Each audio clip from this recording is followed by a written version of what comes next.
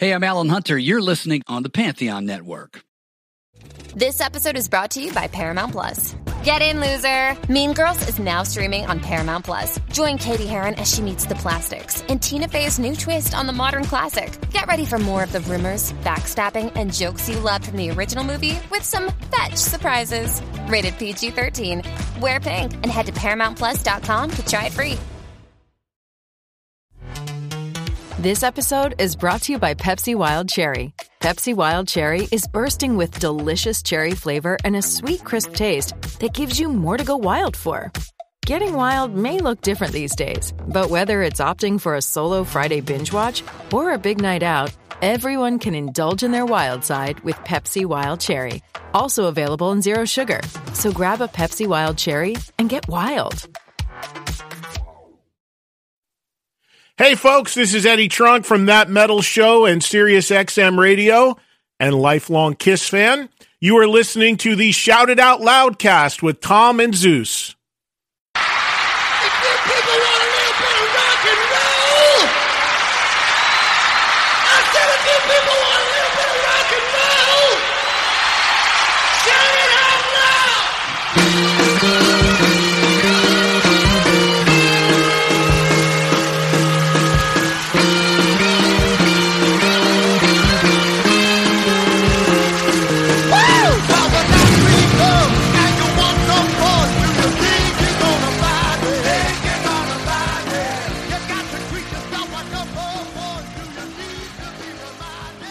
Yellow.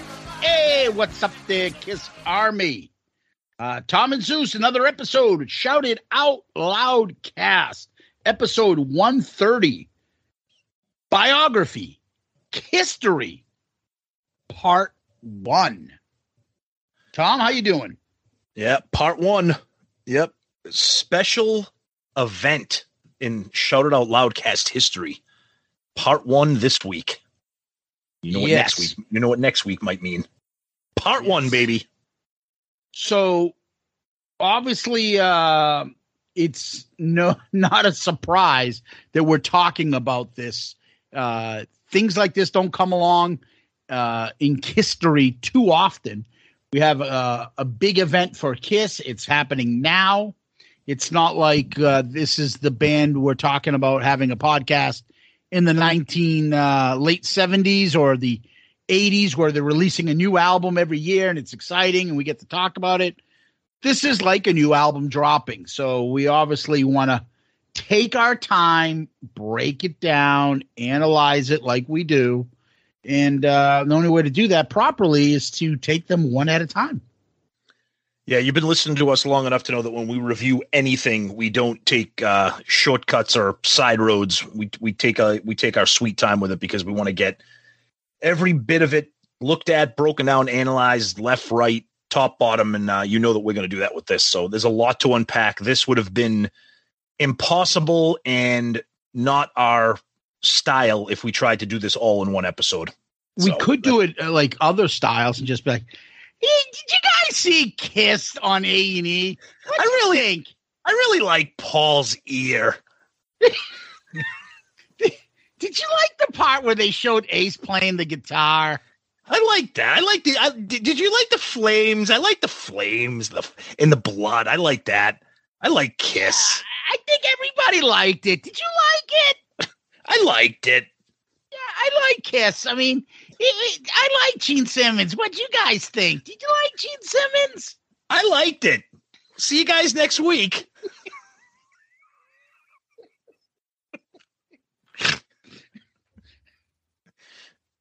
Here's one.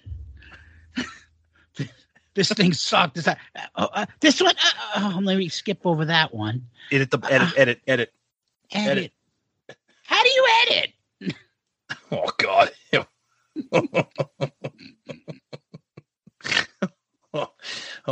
man. like Kiss. Do you like Kiss? Those are going to be the new Shout It Out Loudcast shirts. Ed, get on that so we can have them for the cruise. Have our logo on the front and the back. Do you like Kiss? Be my friend. Kiss be my father. Friend. Be my friend. Godfather. That's more like it. You can act like a man. Oh, boy. Here we go. Yeah, all righty. Anyway, as always, we always go back to the previous episode. The previous episode we did last week, we talked about the 25th anniversary of You Wanted the Best, You Got the Best. You wanted the best. You got a compilation of not really live songs. But anyways, so yeah, you wanted the best. You got the best. We start off with the poll. So our poll question was favorite previously unreleased live tracks on the album. And of course, they were Room Service, Two Timer, Let Me Know, and Take Me. And Take Me took it away with 47%. Let Me Know at 23, Room Service at 21, Two Timer coming in at 9%. Yeesh.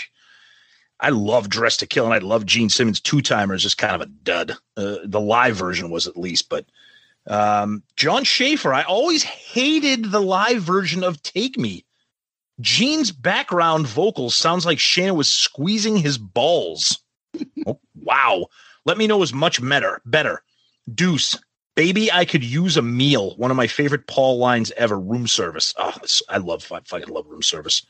Steve, Take Me should have been on a live too, without question. Yes, a lot of people said that. Bill Elam. Today I picked Let Me Know. Great breakdown at the end. Yes, that is a good song. Take Me would be the gold standard for a live too. Yes. Our buddy Lance, I should have known that Two Timer is losing because it's my favorite. Our buddy, I Love It Louder. Two Timer is amazing. Freaking love Take Me, though. What a weird solo. I have never heard anybody say Two Timer is amazing, but that's okay. That's okay. Our buddy Lee, Take Me. Why this song was never on a live too is a mystery. I always thought that this version was recorded from Soundcheck. Our buddy My Info. I think all these songs are awesome. I chose Let Me Know, but it's probably the worst choice for a live cut, but I love that song. Take Me is probably the best. Two Timer is awesome. Okay. Again, Mark St. John jumps in. I don't fucking understand how Two Timer is so low in the rankings. Then he goes, do you people even like Kiss? Jason Rocco. Go ahead, Zeus. Louis Rocco. Which dentist is this? This man named Mr. Rocco on Bronx. Mr. Rocco, Louis Rocco. Louis Rocco? There you go. I went to him for tooth decay. I can't even chew popcorn. My pants unbuttoned. Then I wake up, my pants unbuttoned. Punch my tooth loose. Why he do this? Louis Rocco. 555. 35. I'm All new right. to this country. Why We're never going to get through this fucking episode. Oh, my God. All right. God, I'm not even drinking. I'm drinking friggin' iced tea here. Woo. And I was drinking. Yeah. You lost control of the bike.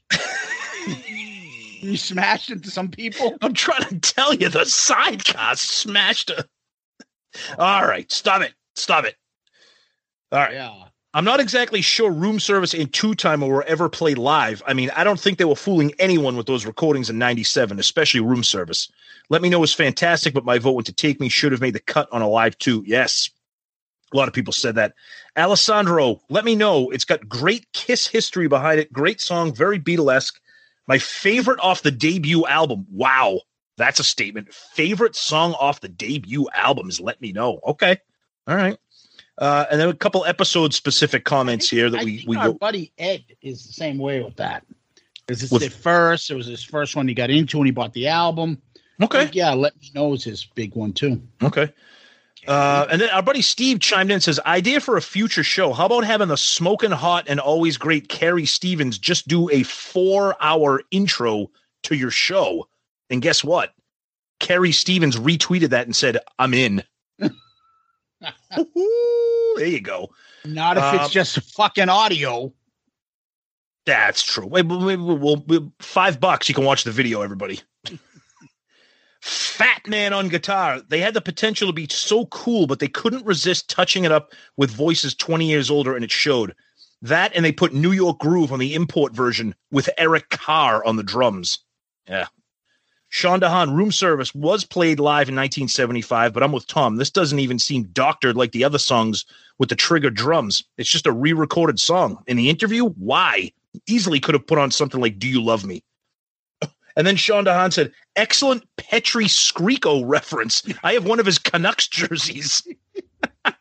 Oh, my God. That is awesome. Graham Richley, I really like the interview at the end. It has given my wife and I endless quotes such as I concur and leave it on, please. Okay. Keith Roachford, great. He comments that we're doing that. He goes, great. Another craptastic live album. Can't wait to hear this review. And at least there's no city name for Paul to keep yelling. Love this podcast. Yous guys are hilarious. All right, Keith. Thanks, buddy. Yeah, and that's Twitter stuff. Yep. A lot of people. Look, I said this before. I don't think the album is that bad. It's a compilation. It's got some new stuff, whether it's real or live or fake or whatever, but it's okay. It's good for the collection. So, but yeah, so that's Twitter, Zeus. Over on Facebook, Kevin Jepson. Uh-oh. Best part of this is the packaging. Love the art. Take Me is my favorite track, but because of the redone vocals, I really listen. But I was super excited when it came out. And to tease Tom, here is my vinyl. And he put a shot of it. I'm not surprised Kevin has the vinyl. He's a vinyl freak, so I knew that. That's pretty awesome. Yeah. Get vaccinated, brother. Raymond. I love the views expressed by Zeus do not reflect the views of everybody involved in Shout It Out Loudcast. There you go, brother. Raymond Gallus. This was a promotional primer released prior to the reunion tour. I actually purchased this myself as I had rarely listened to the original version of the band. It served its purpose, but I haven't listened to it since 1996. Yeah, I can't. Honestly, I don't think I remember listening to this unless it pops up on shuffle when I do like a Kiss shuffle on my phone. I don't go out of my way to listen to it. Gerald, don't call me Saul Rosenberg. I haven't heard the Leno interview since I first bought it. If memory serves, Leno wore a full clown costume while conducting it. I guess that was his way of taking a dig at the makeup and costumes. I can't see the band, especially Paul, letting that slide today. They abused that interview, the interviewer who dared to wear an Iron Maiden shirt in their presence. What kind of reaction would a clown costume get today, even from a star like Leno? Is that true? He did that? Yeah, I think so. That's fucking that makes it even worse. Sheldon Bergenheyer. Thanks, guys, for another great episode. You reminded me to pull this album out and give it a spin. Here's a picture of my signed vinyl framed with the tickets from the 1996 through 2000. That's awesome. That's awesome. I saw that. Yeah, that's very cool. Nice collector's item. Oh, Matt Wallace. Uh-oh. Rough. Yep. Go ahead. Bridget Fonda should open a restaurant called Bridget's Bearded Clam Shack. Why are we talking about Bridget Fonda? Enter here, come inside. Once a month, all bearded clams served with cocktail sauce. Oh, Jesus Christ. Oh, boy. Over on our Loudcasters group page, Tony Smith, I bet $1 million that he doesn't have that Tom and Zeus ranked the interview as their least favorite track. Smart bet. Yeah. You think? Jason Warden. Another reason your podcast is definitely my fave. I had listened to them all and frankly got burnt out. Then I discovered you guys. I agree a lot with you guys, but not always, which is how it should be. This episode, like the previous ones, took me back. This time to a time where I was in love-hate relationship with my favorite band. I loved them, but hated the fact they had reunited. My favorite Kiss guitarist and drummer had been replaced. I read Jericho felt the same about the reunion when he wrote a piece for Metal Edge. But me, the fan, bought it for Room Service alone and felt like, Tom, it wasn't from the 70s. Rest of it, At the time, I thought the Leno part was genius. It helped expose him to a new and possible younger folks. I've always been a Leno guy and really enjoyed it. I got in about a month before I saw the reunion show in San Antonio. I had 10th row, and it was okay. Compared to seeing them on the Hits tour twice, a club show in Dallas 92, and a one-off show they did here during the Kiss My Ass era, where they played Going Blind. Nice. You Wanted the Best was the beginning of them mailing it in regard to the music. The reunion tour saved their asses around the world, and the world seemed to love it. The tour numbers prove that. I've long accepted it, and I look back now. They were probably tired of having to compete. Now they don't have to. They can just be Kiss. I love all eras, but this review just made me appreciate the non-makeup era more. Well done. And agree, Alive 3 is the top live album reviewed so far. Wow. Thanks, buddy. Nice. Great message. Yep. Martin Ryu. Really good episode. I didn't even knew this album existed until a few years ago when I bought it at a used CD store for around $5. Not my favorite compilation, but I still listen to it from time to time. Thanks, Martin. Nice. Thank you. Graham Richley. Great episode again. I love that you always make me go back and revisit my albums. Bang for your buck. You Wanted the Best is a stark contrast to the Tokyo release last week. 4 live new deep cuts. And not all the obvious choices for the other songs from Alive and Alive 2. Good packaging and an interview. Paul and Gene, take note. Over on YouTube. Matt Weller's dick. This episode is good. You two talk a lot. Okay. Okay. Is that, I mean, is that good? I mean, he said the episode was good. Okay. I'm trying to understand that logic. You two talk a lot. So what the fuck do you want to be on this podcast? Silence? Do you like Kiss? Do you like Matt Weller's dick comments? What the fuck? If you think we talk a lot, get ready for these next few episodes, brother. What the fuck? That toy Bonnie guy. That's a great You name. wanted the best. You didn't get it.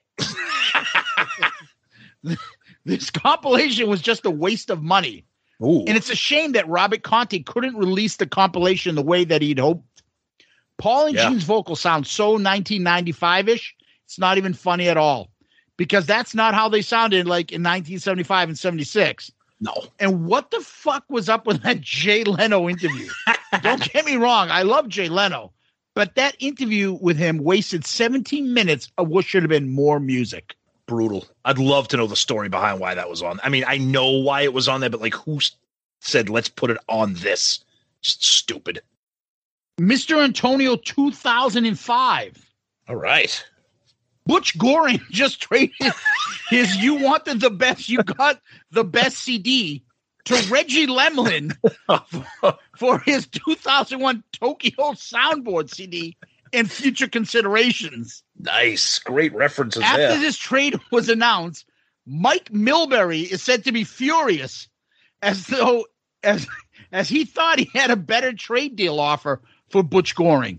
Rumor has it that Milbury trade package included Peter Criss, One for All, Frampton Comes Alive 2, and the rights to the Saxon manager's girlfriend.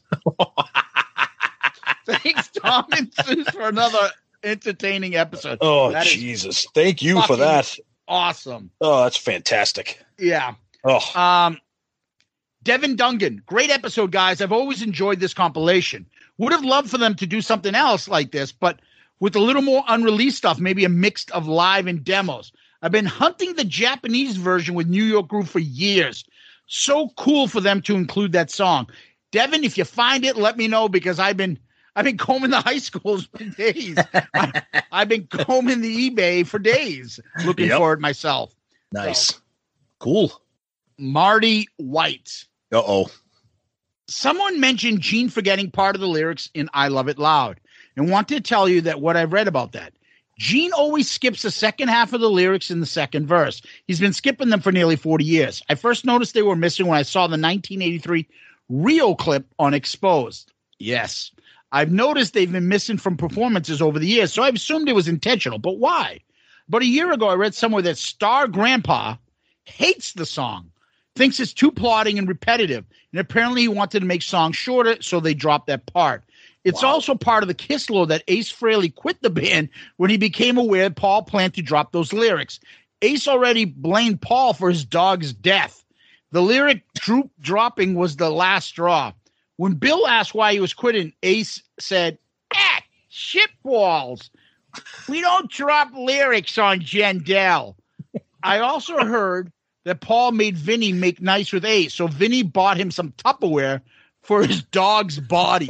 No. Jesus Christ. Kiss is one big happy family. Oh, man. Yeah.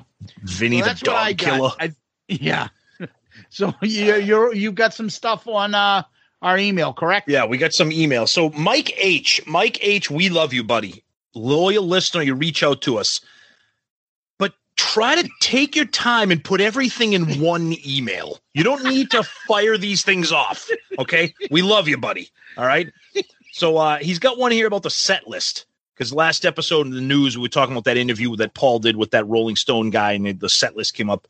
Paul Everyman Stanley thinks the diehard fans that go to the shows or buy albums are a minority, or, and this would be a travesty, he doesn't want to please us because he has our money and it's guaranteed. He wants to please the casual fan to try and get more of their money. He wants respect from the critics and industry insiders so bad it is embarrassing. I would ejaculate in my pants if the band tried to please the diehards with a different set list. This is why I love the cruise and convention stuff, but he makes us, the diehards, pay extra to get a decent set list by only doing deep cuts or cruises or special engagements. That sucks. It's a great point, Mike. You're right. Then he says, I would love it if somebody actually answered Paul's rhetorical question of what would you take out when asked about adding songs to the set list. Nobody ever presses him on that. They just giggle and move on to the next question. It's also a good point there. Me and you always say that, though, Tom. We talk about that all the time. Yep. When he says that, it's like, okay, let's look at your set list. Let's go right down that list right now. I can name you 6 right off the top of my fucking head if I want to do it at the time in front of him. Yep. Then he comments on Paul's face. My theory on Paul's lack of smiling. It's hard to smile when your facial muscles are surrounded by linoleum. Either that or he's extremely self-conscious with how he looks when he smiles. And then finally, Mike gets to the album you wanted the best. Thanks for reminding me about this compilation. Yes, it's a compilation. All right, we're not going to argue about that. I forgot all about it. It was released in that era where they were seemingly releasing a best-of album every 2 weeks, so I mistakenly lumped it in with those. The songs of this are right up the diehards' alley, even if they obviously touch them up, but they quickly return to putting out Rock and Roll Night every other day. Great show, and thank you once again. Shock me. All right, good stuff, Mike. We love that. And then we got an email from James Thompson again. You wanted the best reaction. Guys, in addition to the incredible effort you two put into the podcast and the variety of topics you cover, I think I've pinpointed a major reason I check Shout It Out Loudcast each and every week. It gives me a format to air my grievances from the past 30 years. I was an anomaly in high school and college. None of my friends liked Kiss. Therefore, exactly none of them gave a fuck that 44-year-old Paul Stanley was singing on a track that was supposedly recorded in the 70s. I remember my disappointment with You Wanted the Best very specifically. Kiss hadn't released anything since Alive 3, and even though I had mixed feelings about the reunion and the band turning into a nostalgia act, I was at least excited to hear something from the band I hadn't heard before. As you mentioned on the show, there wasn't a whole lot of information on the internet in 96. So for some reason, I assumed all the tracks on this album were previously unreleased. I knew the 4 featured tracks were never released live in any format before, but I thought all the other songs like I Stole Your Love and Firehouse were going to be from randomly recorded shows from back in the day. Nope. When I put the CD in and I heard Room Service, I instantly wanted my $13 back. Who are they trying to fool with these, quote, previously unreleased tracks? They were previously unreleased because they were recorded in May of 96. Paul's vocals on Room Service sound exactly like they came from a bonus track on Kiss Unplugged. You want to know where Bruce Kulick is on this album? Check out the solo on Ladies in Waiting. And if I wasn't already pissed enough by the 3rd track, Gene couldn't even get the fucking lyrics right on Let Me Know. It's Tuesday Taxi, not Tuesday Driver, you bloated asshole. Oh, Jesus. Wow. Oh, boy. Oh, boy. By the way, I think he might have meant two-time because Ladies in Waiting isn't on there. Then Rock Bottom comes on, and I realized it was from Alive. I felt like I was scammed out of my money, like I was mail ordering some X-ray glasses from the back of a Spider-Man comic. Take Me sounds good, even though it's also newly recorded. The iTunes album has New York Groove on it, and that's the only track that's entirely authentic. It has some glaring mic feedback, and I'm pretty sure Eric Carr is the drummer, so I can guess that's why it wasn't widely released. Overall, this album foreshadowed what the band would do 2 years later. Gene and Paul attempting to recreate the 70s sound with a bunch of session musicians. Woo! James coming from the top rope. I love it. Good stuff, James. Thanks, buddy. Then we got one from our friend Jean-Francois. Hello, Tom and Zeus. I was quite busy lately. That is why I will comment on more than just this latest episode. No, you can't do that. On Eric Singer, I agree he is a very good drummer. He was part of the greatest solo hard rock era of Gary Moore. And then he sends a link when he did a show with Bob Daisley and Neil Carter, not Nell Carter. At 31, you could tell Eric is enjoying what he was part of. Having said that, I'm not fond of him being the Catman. I would have preferred for the new members to create the new characters. On Off the Soundboard Tokyo 2001, I also agree with you. One of the biggest problems I have in listening to it is the rhythm guitar. My feeling is that there is too much gain on it, and instead of having it doing a rhythm, it sounds like a chaotic magma to me. The riff of Firehouse is a good example.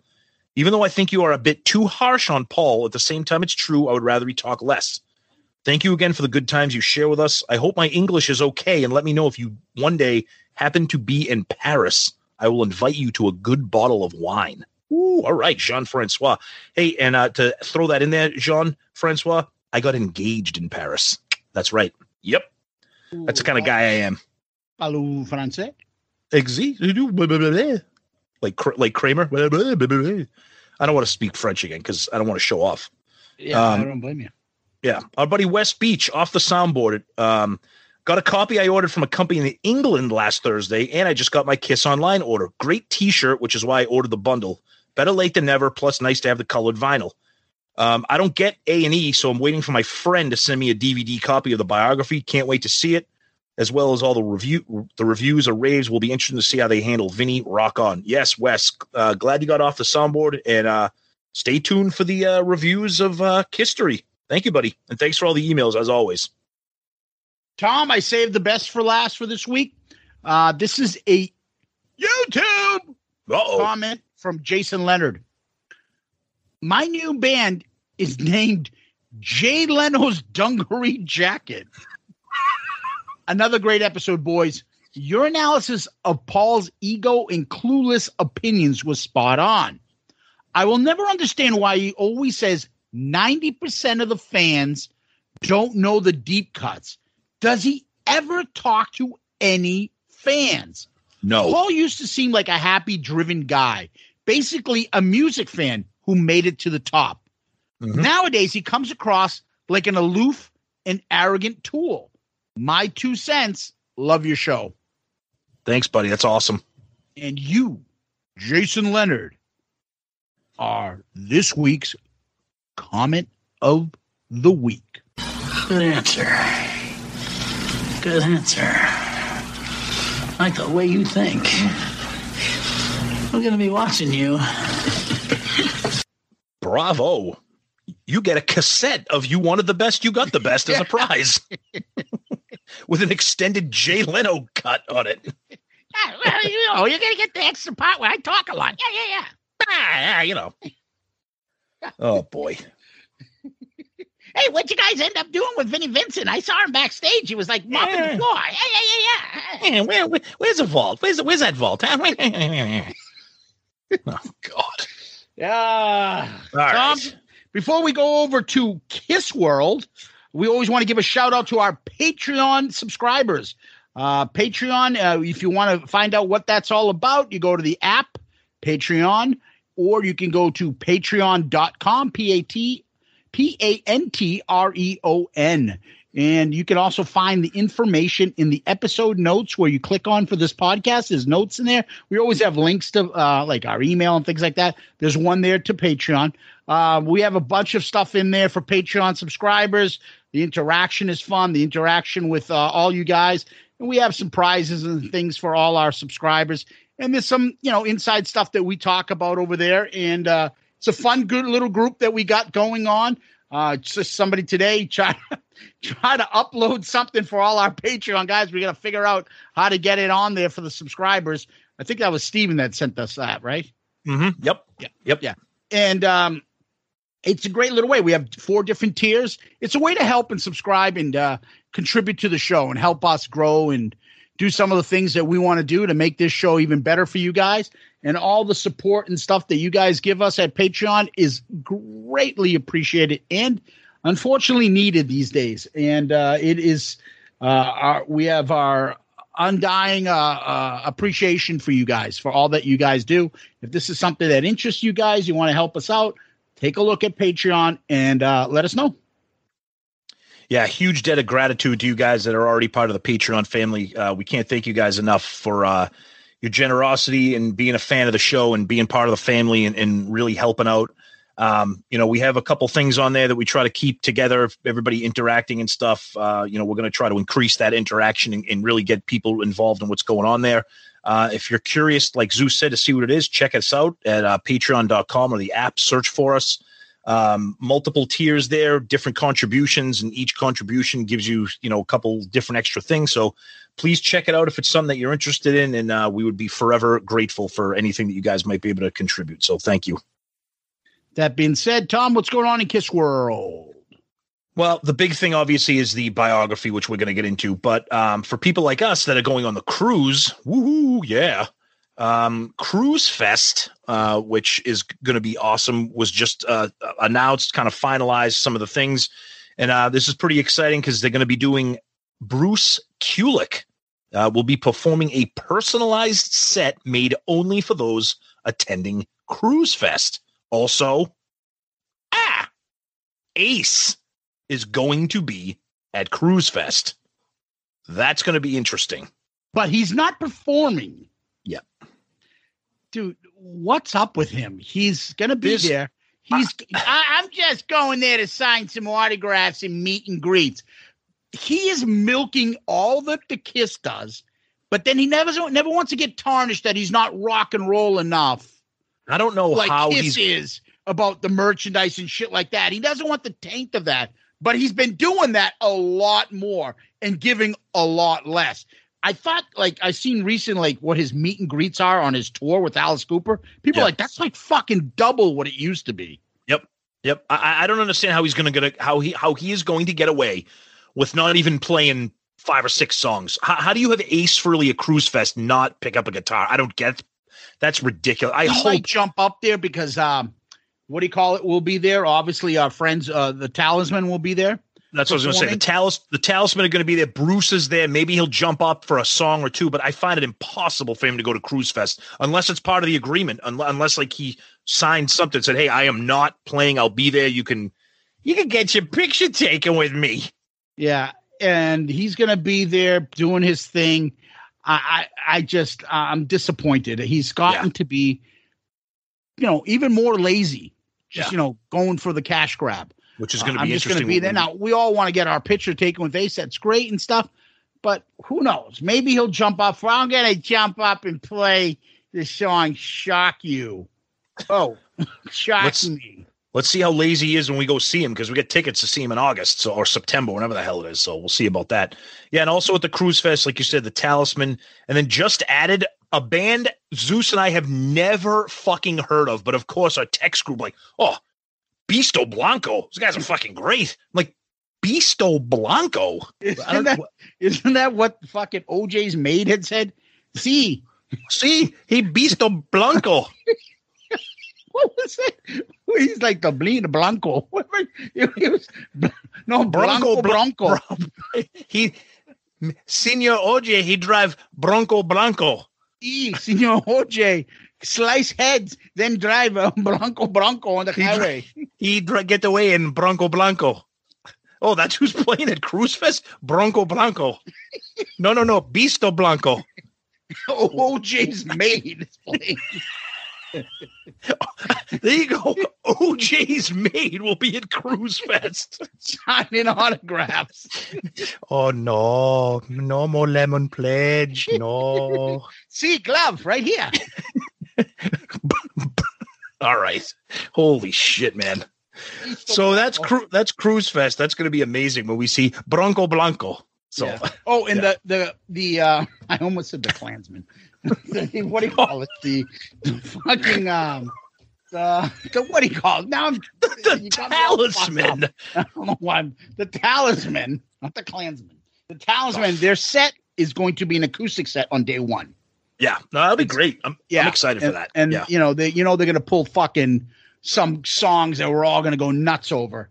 All right, Love Gun. Yeah, exactly. Yeah, right. Exactly.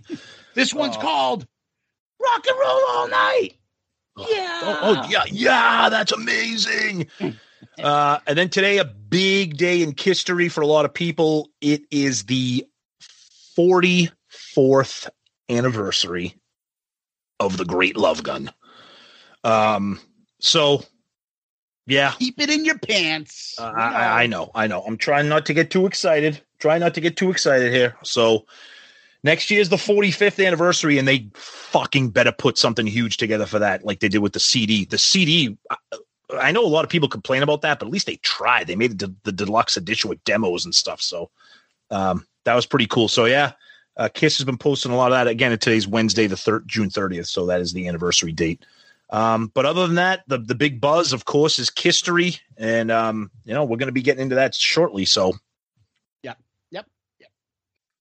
Oh, one last thing, Tom. Gene Simmons has got his masterclass, GeneSimmonsActs.com, where he'll teach you how to play the bass, and I'll produce a song with you at my recording studio.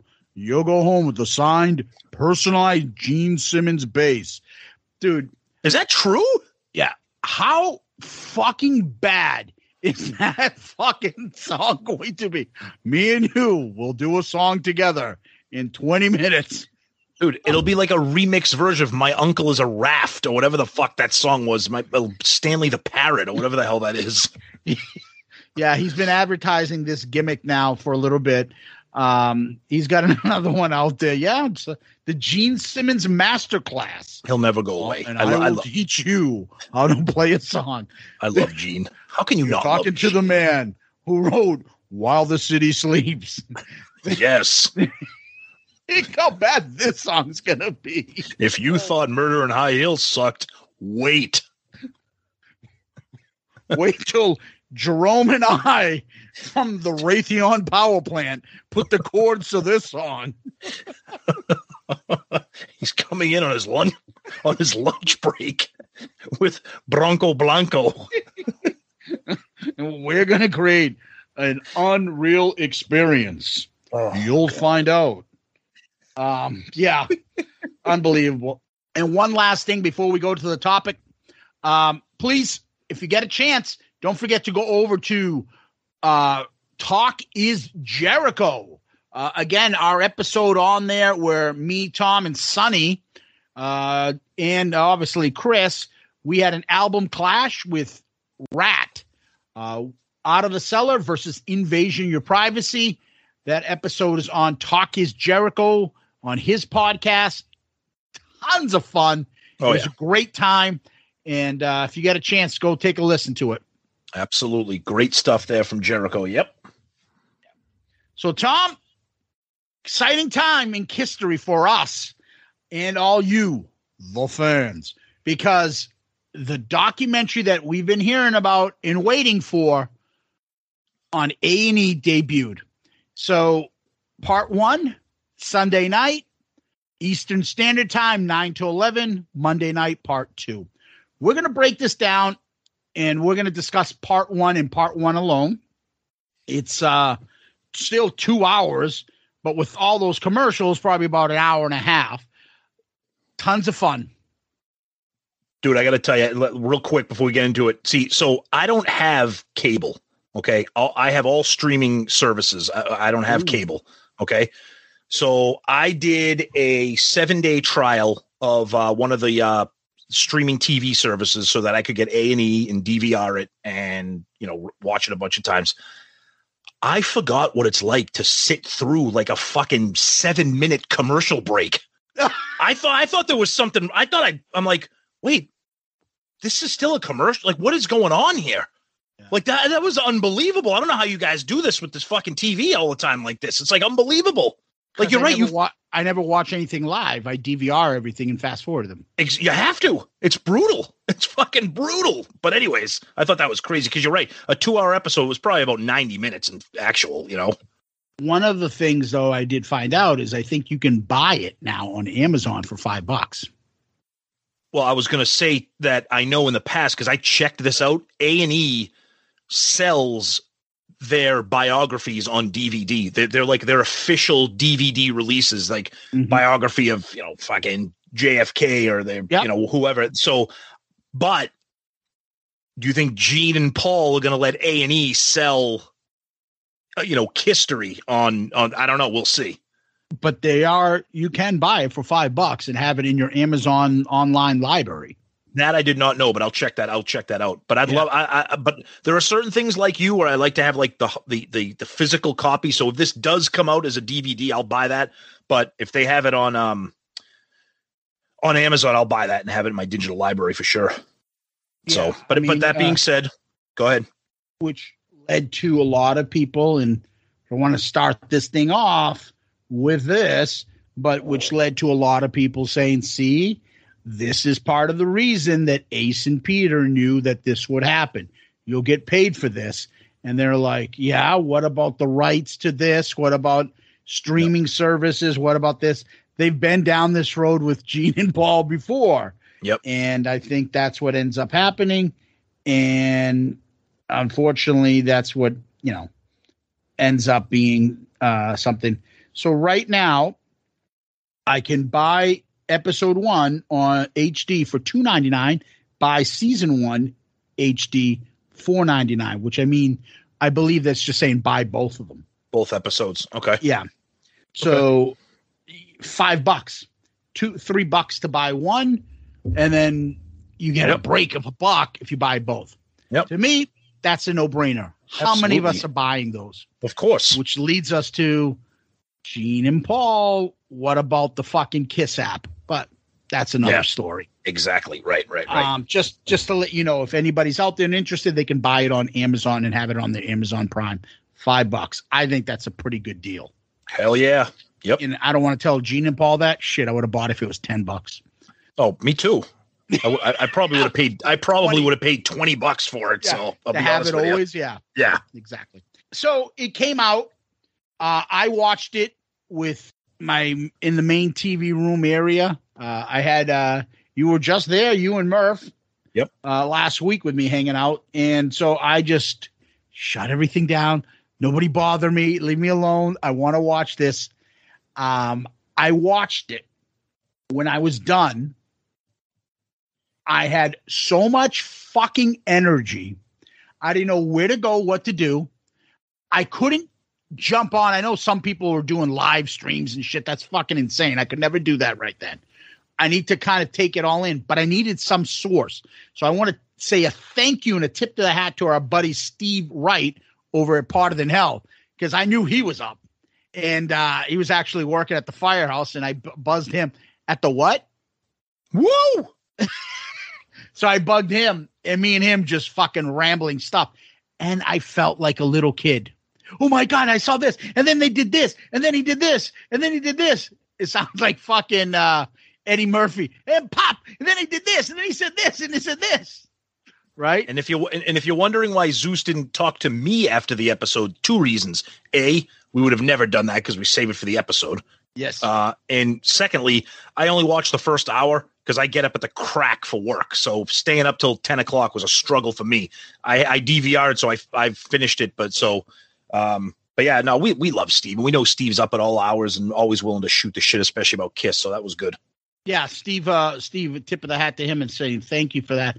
But I had so much energy. So for you guys out there, just so you know, we don't talk about shit like this. Me and Tom haven't talked about the episode. I don't know if he's going to come back and say I fucking hated it, or he's going to say he loved it. My thinking is he's going to be like me. He's going to shit on it and then fucking say how much he loved it. That's how I am. I don't know. I think he'll probably do the same. Maybe. We wouldn't have it any other way. You have mixed emotions. It's Kiss. We got to break everything down to the smallest of minutia facts, or wait a minute, that's out of line. That's not in order. Wait, this, that. That's how we are. It's fucking Jericho. I just saw him do another interview online yesterday or something where he talked about it. Kiss, Star Wars fans, and fucking wrestling fans. We love to shit on everything. We love it. We break everything down, but that's our thing. This is our band. We get to do that.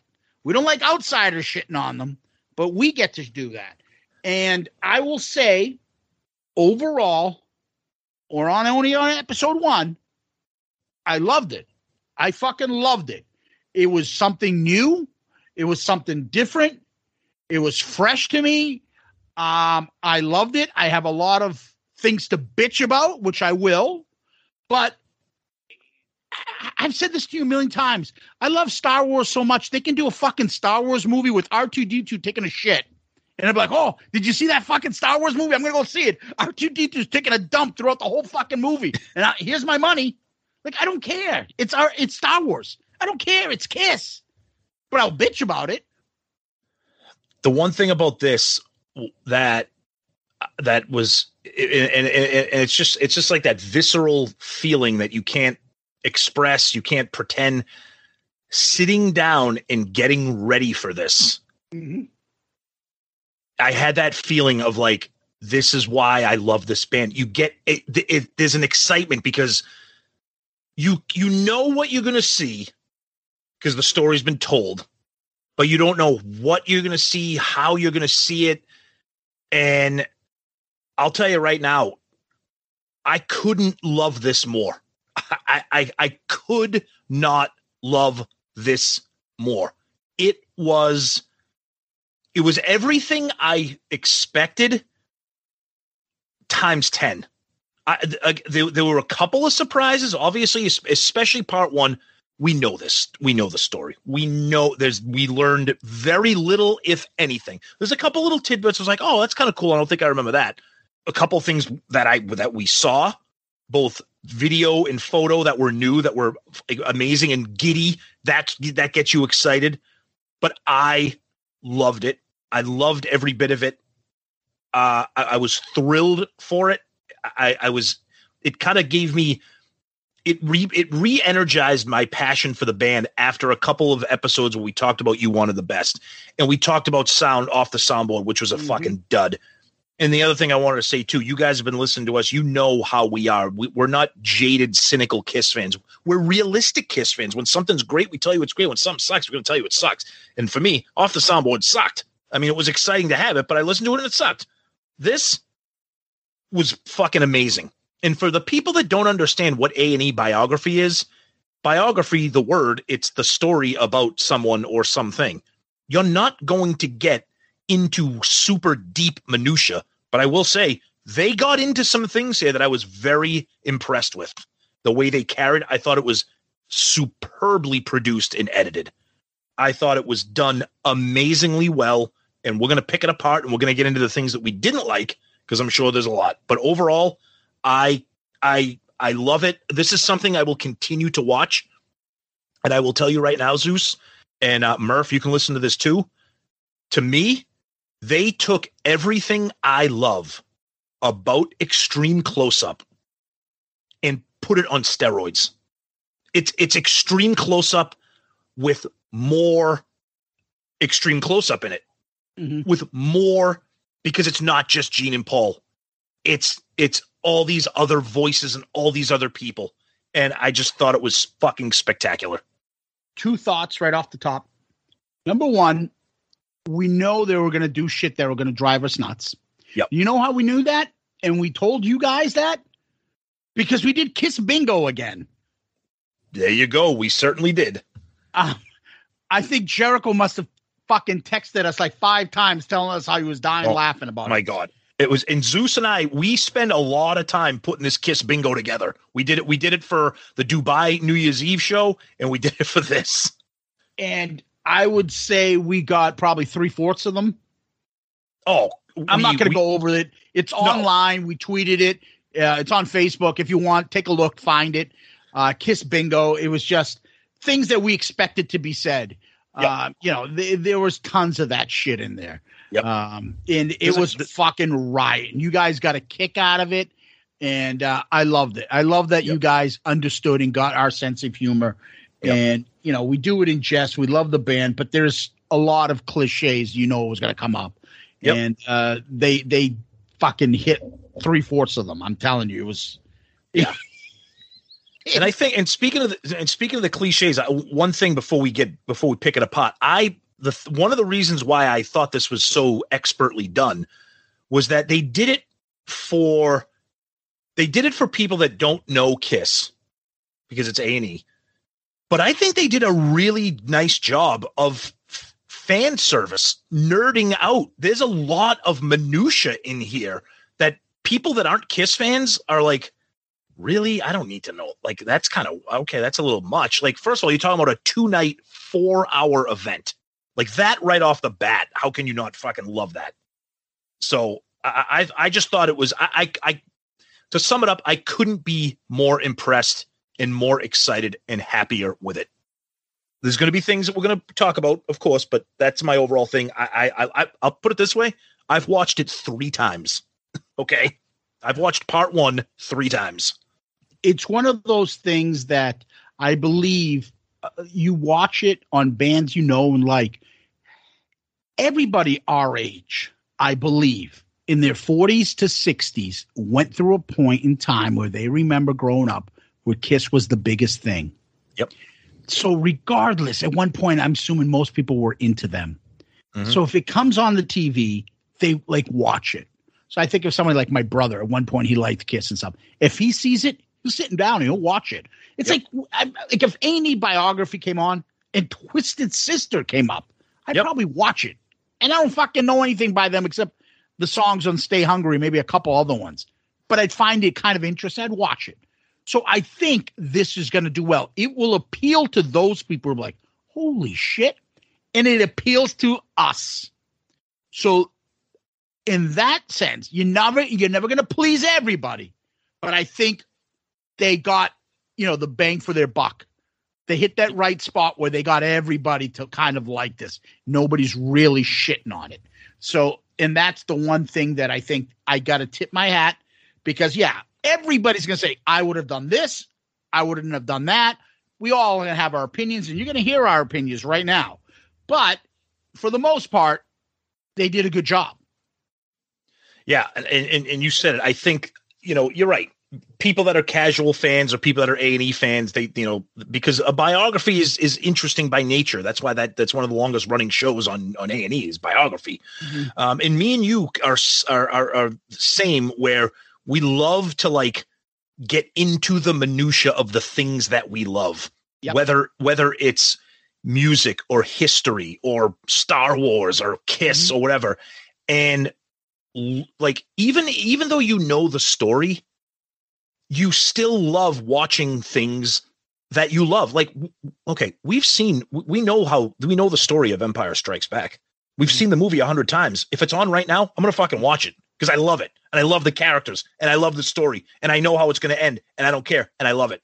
That's how I felt watching this. I know this story, but I love the characters and I love the story and I love the drama and I love the visuals and I'm going to watch it and I'm going to eat it up. So I've seen like The Godfather a million times. And every time it's on, if there's a special and it's Francis Ford Coppola or a reunion or round tables, De Niro, Diane Keaton, Pacino, they're all talking about it.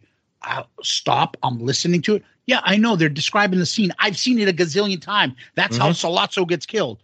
And then there's that one part that you don't remember that they said, holy shit. Yeah, he does, tilt his head. And what is Michael thinking when he shoots him? And he comes like, you hear it and you're like, oh my God, I just learned something new. It's the same thing with Kiss. I can watch it a million times. I was born in Israel. I know. But every single time, sometimes he'll tell the story. There's a little bit of a new fact he puts in there. And then you're like, oh, shit. Right? And there's so many little things like that popped up that it it's those fucking things that stay in our head. You'd be like, that's why I love that. That's Yep. right. And more importantly, I know we've been rambling. Let's get to the actual breakdown of the episode in the show.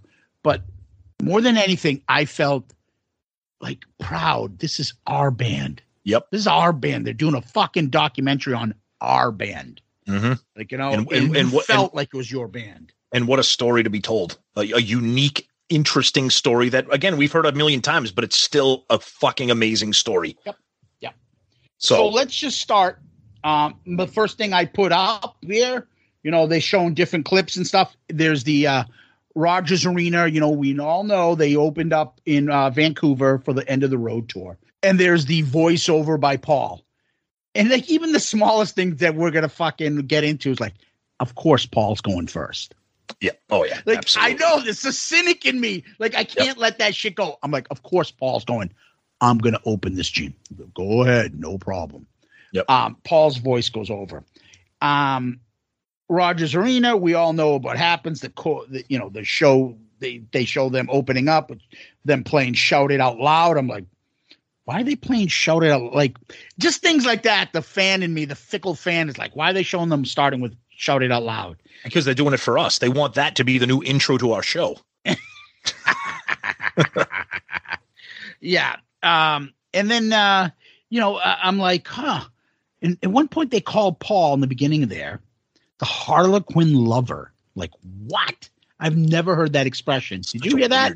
Yeah, such a weird term. Because I think that's what he said. That's what I thought he said. I'm like, Harlequin lover? What the fuck is that? I don't know. And then it just shows them the background, them rehearsing for End of the Road. And you could tell that's them prior to the tour starting. We've spent months recording, as Paul says. And then again, the cynic in me is saying, yeah, I'm getting the tapes just right while they're playing, getting everything to sync up, because they're like, this is how it's going to be for the next 2.5 years. We're not changing shit. Yep. So let's get this thing right. Yep. Yeah, I liked the beginning, because obviously you're not going to start off with I was born in Israel. Like, you gotta set the stage for what we're doing. So I thought it was a nice way to see that. One thing I thought that was interesting, and obviously we're going to get back to Paul and Gene, the band. I'd like to know what you think, because I heard a lot of people kind of being like, what the fuck about Tom Morello from Rage Against the Machine and Dave Grohl from Nirvana and Foo Fighters being the celebrity kind of show hosts. What did you think of that? I think, in my opinion, if you're going to pick two people to talk about Kiss, they're smart to take those two. Why wouldn't you? Everybody knows David Grohl. Everybody loves him. He's the quintessential guy in rock right now.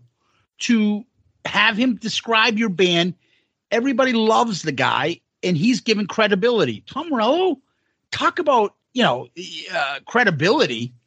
I mean, I know a lot of people don't like Rage Against the Machine and stuff, but he's been a Kiss fanatic promoting the band for years. And he's a different style, and yet he's still giving Kiss credit. Like, he's part of him and Dave Grohl were the part of the bands that kicked Kiss and all its kind of fucking brethren down a flight of stairs in the 90s and stuff.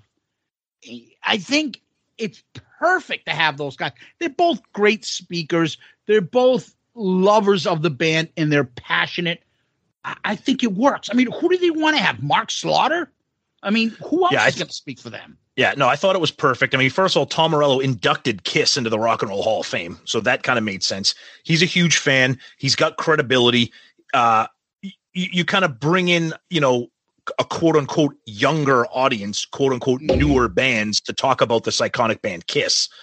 Dave Grohl is the nicest guy in rock, and he's a huge Kiss fan, so you're not going to have controversial guys that can't speak well. They're lovers of the band. They're fans of the music.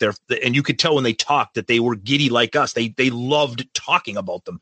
So for me, I loved it because two of my favorite bands are Rage Against the Machine and Foo Fighters. I love those two guys. So that was a nice surprise to see them. But you're right.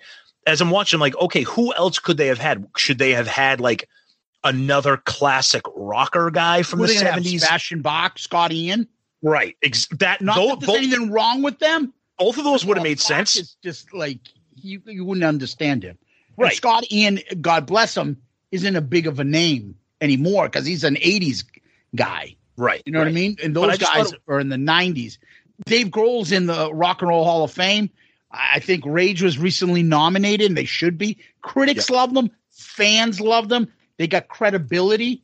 It's hard to get an 80s guy in there to describe them when half the people in the 80s, aren't as respected as those guys. And those guys are in every doc. Because they got credibility behind their name. That's how I look at it, right? Yep. So, yeah, so you get that little intro bit of them, doing some behind the scenes stuff, kind of laying the groundwork. And then Paul is like, but it wasn't easy getting there type of thing. And then that's when it kind of stops. And then you begin the journey of the band. And you got Gene talking about he's born in Israel. Paul talking about he grew up in an Irish Catholic area in New York. And it is actually true. Both of them were outsiders. Yep. Paul, because he just felt like a little nerdy kid in a tough community and he didn't fit in. And Gene, literally, because he was an immigrant and couldn't speak the language. Mm-hmm. So you had those two factors. And they both talk about the fact that they kind of ended up going, you know what? I get that. I can watch TV and see the Beatles and people going nuts and hear that music and go, I understand that, even if they have a language barrier and things like that. And they talk about it, and then in that whole segment, you got Paul for the first time of what seems like several times talking about his year and stuff. And we all know about that stuff, buddy, but holy Christ. It became like, I think within like a couple minutes, Tom, there was already a couple of Twitter handles, Paul's ear. Yeah. It became a lot. Yeah. I mean, God love Paul. And we know that he's very sensitive and that, I'm not going to pretend to understand what it's like being a kid in a neighborhood like that with a kind of, a physical deformity and having to deal with that. I get it.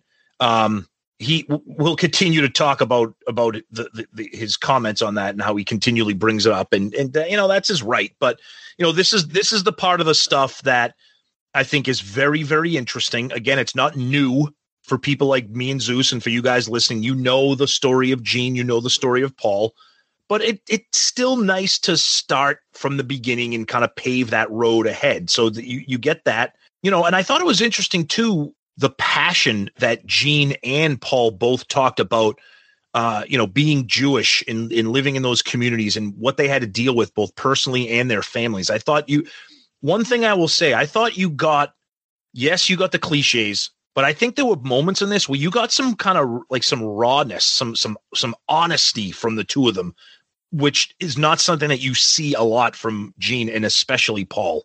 So I thought that was kind of an interesting thing to start with. Yeah, and you notice how Paul didn't bring up Renaissance Paul? Never. He didn't bring up, I was listening to Mozart. Nope. I was listening to the Temptations. Nope. He would just talk about the Beatles because he's not hockey. Because maybe Gene put his foot down.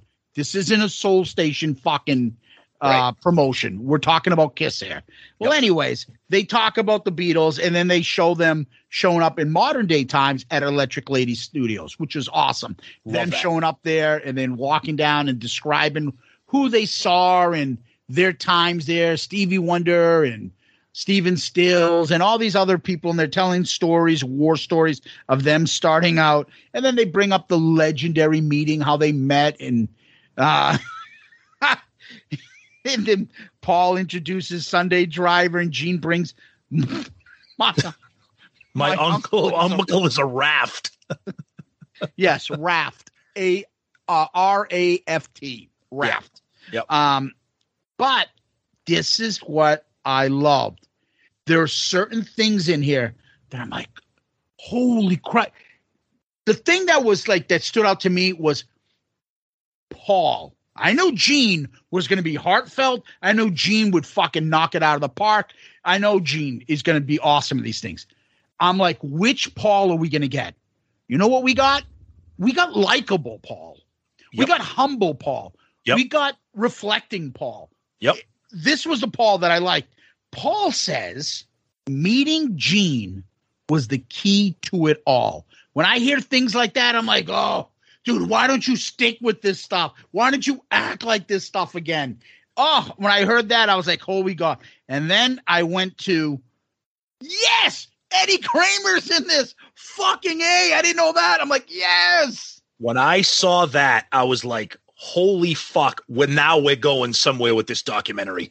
Because when I referenced Extreme Close-Up, you just got Paul, Gene, a little bit of Bruce, a little bit of Eric Singer. You didn't get these people that contributed to the birth of Kiss. Now you got Eddie friggin' Kramer. And he's not there just to talk about Alive or Rock and Roll Over. He's talking about meeting them and doing demos and getting into it. It's Eddie Kramer. The thing is, too, we hear Eddie Kramer and things like that.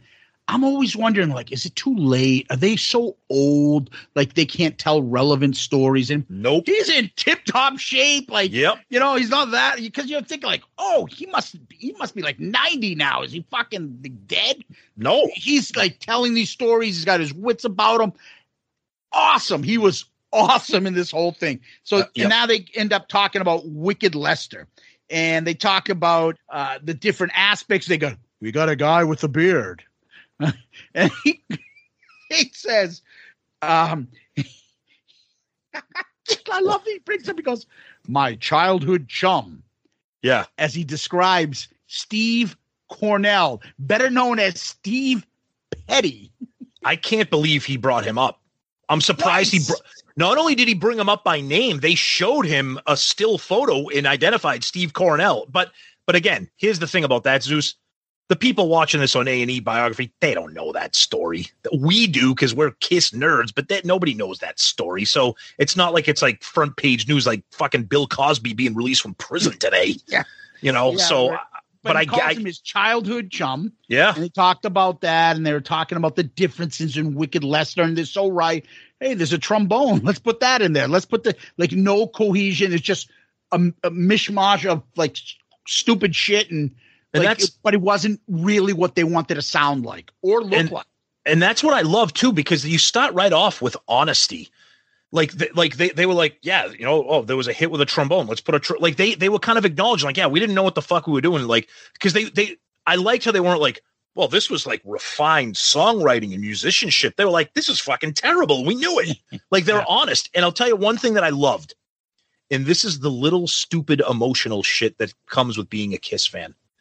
There are segments in this where Paul and Gene are sitting in the same room, looking at each other while they talk. Mm-hmm. And I don't know why that was such a big deal to me, but I've never seen them casually sitting in a room, Paul showing his bare feet, talking to each other and looking at each other and showing reactions and emotions to what each of them are saying. I thought that was fucking fantastic. All right. So this is, I'm going to go off on an emotional thing. This is why I love doing this podcast with you. Yep. You hit something that, every once in a while we're on the same page. Every once in a while I'll bring something up. Every once in a while you bring something up. I always feel like if I miss something, you'll find it. Yep. And you did. You're so true. Like I couldn't put my finger on it, but you're right. Every other thing we do, it always seems like it's rehearsed. Paul's to the left or Gene's to the left, whatever. And they talk to the camera and they've got their preordained script and they're just talking stuff. But it's like you're fly on the wall listening to them reminisce about the golden days and not like, yeah, you sucked. Yeah, I created everything. You didn't do shit. Well, yeah, if it wasn't for me, like they're just fucking shooting the shit. And you kind of almost feel like this is how they might be talking when we're not around. Yeah. And Paul seems authentic, not like the cameras. Hold on. Yes, it was going to be like a roller coaster. Like he just seems like he's talking. To go off topic a little bit, dude, put some fucking shoes on. Dude, I can't believe on. What the fuck is that, dude? I thought there was going to be another Twitter handle called Paul's Feet after somebody had Paul's ear. I mean, Sebastian Manic, when a scalpel must be fucking turning over his grave. And all I can think about is they're at Paul's house. Paul's barefoot. I'm like, how many of his disgusting toenails ended up in that carpet that fucking Kevin Jepsen just bought? Right? That's what I'm thinking of. I'm thinking of Jepson's got Paul's toe jam in his fucking dirty carpet that he just spent like $100 for his. He's got the clippings right in there with the Animalize rug. Yeah, with the dirty black dead fucking toenails stuck into the carpet. But regardless, to get back to what you said, yes, yeah, them two talking to each other about Kiss stuff. Yep. Not meant to impress the interviewer, just between them two was fantastic. And I love when, Paul, not so much, but Gene, the facial expressions they were making. Loved it. Like the grimaces or the agreement, the way he was interacting with them. And then they talked about how they're like, this isn't working. So we told the band we fire them. And they told us, you can't fire us. We're staying. Then Gene goes, okay, then we quit. We quit. And they go right to commercial. And I was like, fucking A. Like, Gene just knows how to fucking end a segment. Yep. That was awesome. That was awesome. I love that. I thought that was perfect. And then you come back from commercial. Before you do. Okay, I'm sorry. I see the commercial for our show coming up in Mansfield. Oh, yeah, Right? Yep. And I'm like, that's us. That's our show coming up in August. That's right. They were advertising that. So I wrote that in there just then. But go ahead, Tom. I'm sorry. No, I was going to say, you come back from the commercial, and what do you see on the screen? The disclaimer. Peter and Ace, what was the word they use? Refuse to participate in this documentary. They don't subscribe to the views or whatever the language was exactly. Yeah. Anyways, then they talk about, and we'll get to them because there's an important part I want to mention around this time that I picked up. But Gene talks about, then he went upstate New York, and this is some more shit that's like tugging at you as Kiss fans. The shit that you've been begging for Paul to do as the star child, to get back to the old Paul. Paul said, well, I'm coming with you. And Gene's like, why did you want to do that? And Paul said, I knew I was stronger with you. And Gene was like, oh. Honestly, he felt like I was like going to cry. I can't. That's what I'm saying. I mean, this is why we're such Kiss nerds. That hit me because Paul looked real and Gene's reaction looked real.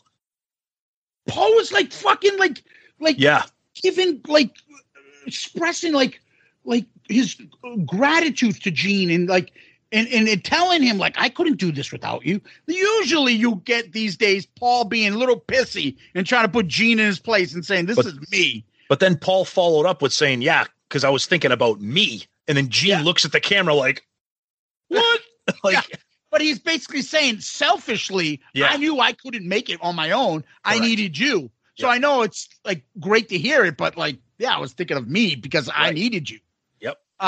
That was just awesome. And again, the two of them talking to each other and this getting said, I'm sorry, when have you ever heard this? It's either one talking to an interview or something like that, but we're seeing them saying this to each other. Mm-hmm. They could have stopped the documentary right then. I'd be like, here's my $10. Here you go. You're fine. Which I saw something new I'll never see and I never expected to see. Yeah, which was brilliant because there's not a lot of that in the documentary. And I keep referring to Extreme Close-Up. There's none of that in Extreme Close-Up. So to see that, I thought was real. And I thought it was great that they did that segment when they were talking about their roots, the origin of the band. And you look at Paul and Gene and watching some of this, it's almost like there's a little bit of self-awareness there that, hey, this is it. Like, this is our story. We have to tell it the right way, and we're telling it the right way. And it's an emotional story for both of us. Yeah. And then when they get into, how they changed their names, well, he's right. Oh. This is the best rock band. And you got Stanley Eisen with Chaim Witz. That was, like, I couldn't believe it. I'm like, wow, Paul just made a joke that's kind of funny. Yeah. The biggest band in the world, Stanley Eisen and Chaim Witz. Woo! Like, you're Paul Stanley? Well, then I'm Gene Simmons. Yep. From Kiss. That would have been great if he did that just then. Oh, I know. Right? And then it goes to the part that we're all very familiar. They see Peter's ad in Rolling Stone. Yep. Okay. And then they go into, and you have Peter's ad. And now this is the part where you're like, okay, I wouldn't assume to see Peter or Ace talking because they're not in the picture yet. If you're telling the story and if all 4 members were in the band, this is where you would kind of begin. And then instead of Peter telling his story, biographer and everybody loves Ken Sharp comes in and he narrates the Peter story, which I like. It wasn't Gene giving Peter's story. It wasn't Paul. It was a third party giving unbiased, tarnished, like, story of how Peter ends up in the picture. I thought having the Ken Sharp stuff, I was like, again, I'm like, this is fucking great. Another guy, an outsider who knows the band, you know, biographer Ken Sharp. That was spectacular. But then talking about Peter and eventually to Ace, I'll make just a general statement. I thought it was brilliant, and I thought it was very, very well done how they had voiceovers for Peter and Ace, and they explained where the sound clip came from in the year that it was came from. And the thing I like about it is they were honest clips. You could almost picture Peter saying those things himself if he was there in person. They didn't just take all the stuff that was all flowery and beautiful. They had some things, you know, as we'll continue talking about part 1 and part 2. But I thought that was a really nice way to include the voices of Ace and Peter in this documentary. I put in my notes here, I'm watching this. So far, it's not awkward that Peter and Ace aren't in this. Nope, not at all. I don't think I think they're represented. I think they're saying it. You wouldn't think anything of it that they're not in it. So I'm thinking to myself, they look small by not being in this. And I'm not taking because I'm on Gene and Paul's side versus Ace and Peter's. I'm just saying, I believe they look small. The fuck? You couldn't go into, the money wasn't good. Like, Jesus Christ, how much money is it? You know what? Maybe you didn't have to shoot for the moon. You could have met somewhere in the middle. I'm sure that both sides dug in. Or whether it was money or I want final approval on what goes in this document. Fucking approval. Just whatever. But I just felt like I wasn't missing out. The way this came across so far, I'm like, you guys just look stupid. Why wouldn't you go on and do this? I agree. It didn't look good for them. Yep, I agree. What I liked is they're telling the stories. Gene Sot's talking about, and I don't remember ever hearing this said like this. Well, maybe we'll just be the power trio because Peter has that whiskey voice. Yep. And we can just do 3-part harmonies because he's basically a good singer, in other words. Yep. And I'm like, I don't remember him complimenting Peter and saying that maybe we'll, I've heard about 3-part before Ace comes on because, when it came to the solo, I would just be wailing I remember Paul telling that story. Yeah. Okay. But then they get to the part where Ace and you're like, the sneaker story is going to come in. Yep. And they start talking about narrating how Ace comes in. And I noticed it's kind of weird. Paul called him a kid twice. Why? I don't know. This kid, he's like, this kid comes in. Yeah. Yep. Exactly. Yep. But Paul said his solos made sense. So far, they're praising Ace, I put. And then we get into, the cliche of like, what's our look? We have the band, we have the sound. And they talk about, coming up with football players in drag and the New York Dolls. And, they were just talking about how the makeup came about. And we've heard these stories before.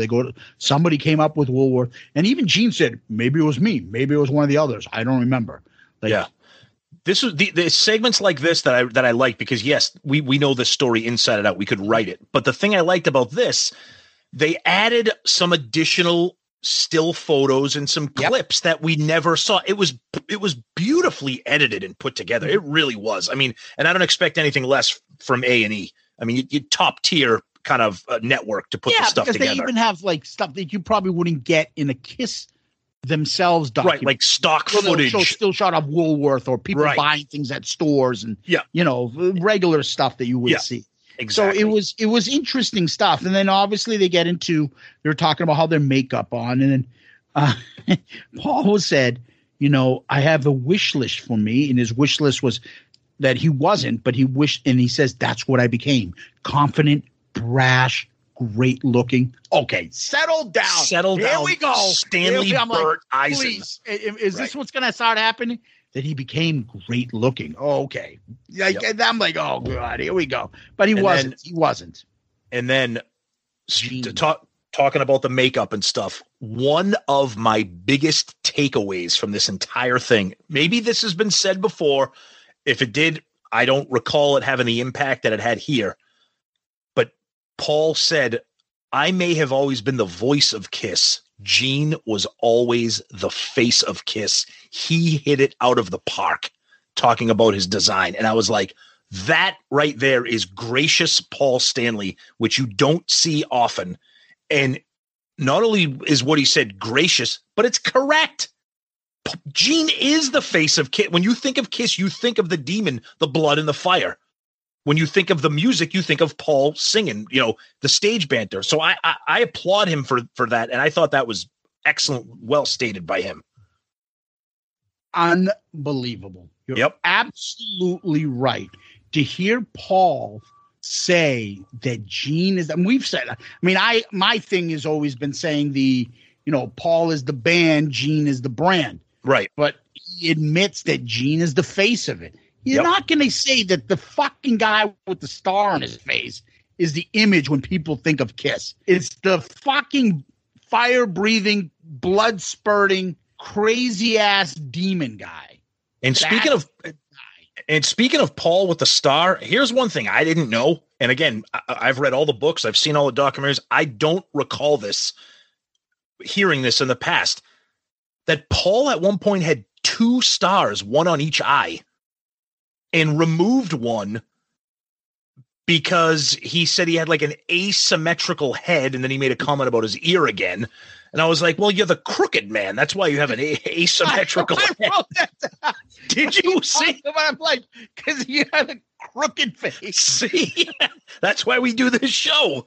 But I was like, I never knew that. I'm like, wait, you had 2, because everybody talks about the Bandit, but I'm like, wait, you had 2 stars, one on each eye. I don't recall that at all. I thought that was interesting. And then again, Ace, a voiceover from Ace talking about the makeup, which again pisses the Tommy and Eric people off. Ace says, yeah, these were extensions of our alter egos. And then of course, Gene's like, yeah. Oh, was it Gene or Paul's like, yeah, Peter just said, yeah, I'll be a cat. I'm like, I think there was a little more than that for Peter. He had 9 lives. Right. But the one thing that was interesting, so Gene says that the image of his became around the Phantom of the Opera. Yes. About the eyes around there, and he tried to make the shades. Yes. When the Phantom got exposed and his mask came off, that shade. And I could see it because it wasn't really defined in the beginning. They were like little spurts. Yep. But recently on Twitter, I remember Gene talking about this, and I looked it up. So Gene says his image, though, I've heard him talk about this because they were talking about the old black and white movie called London After Midnight.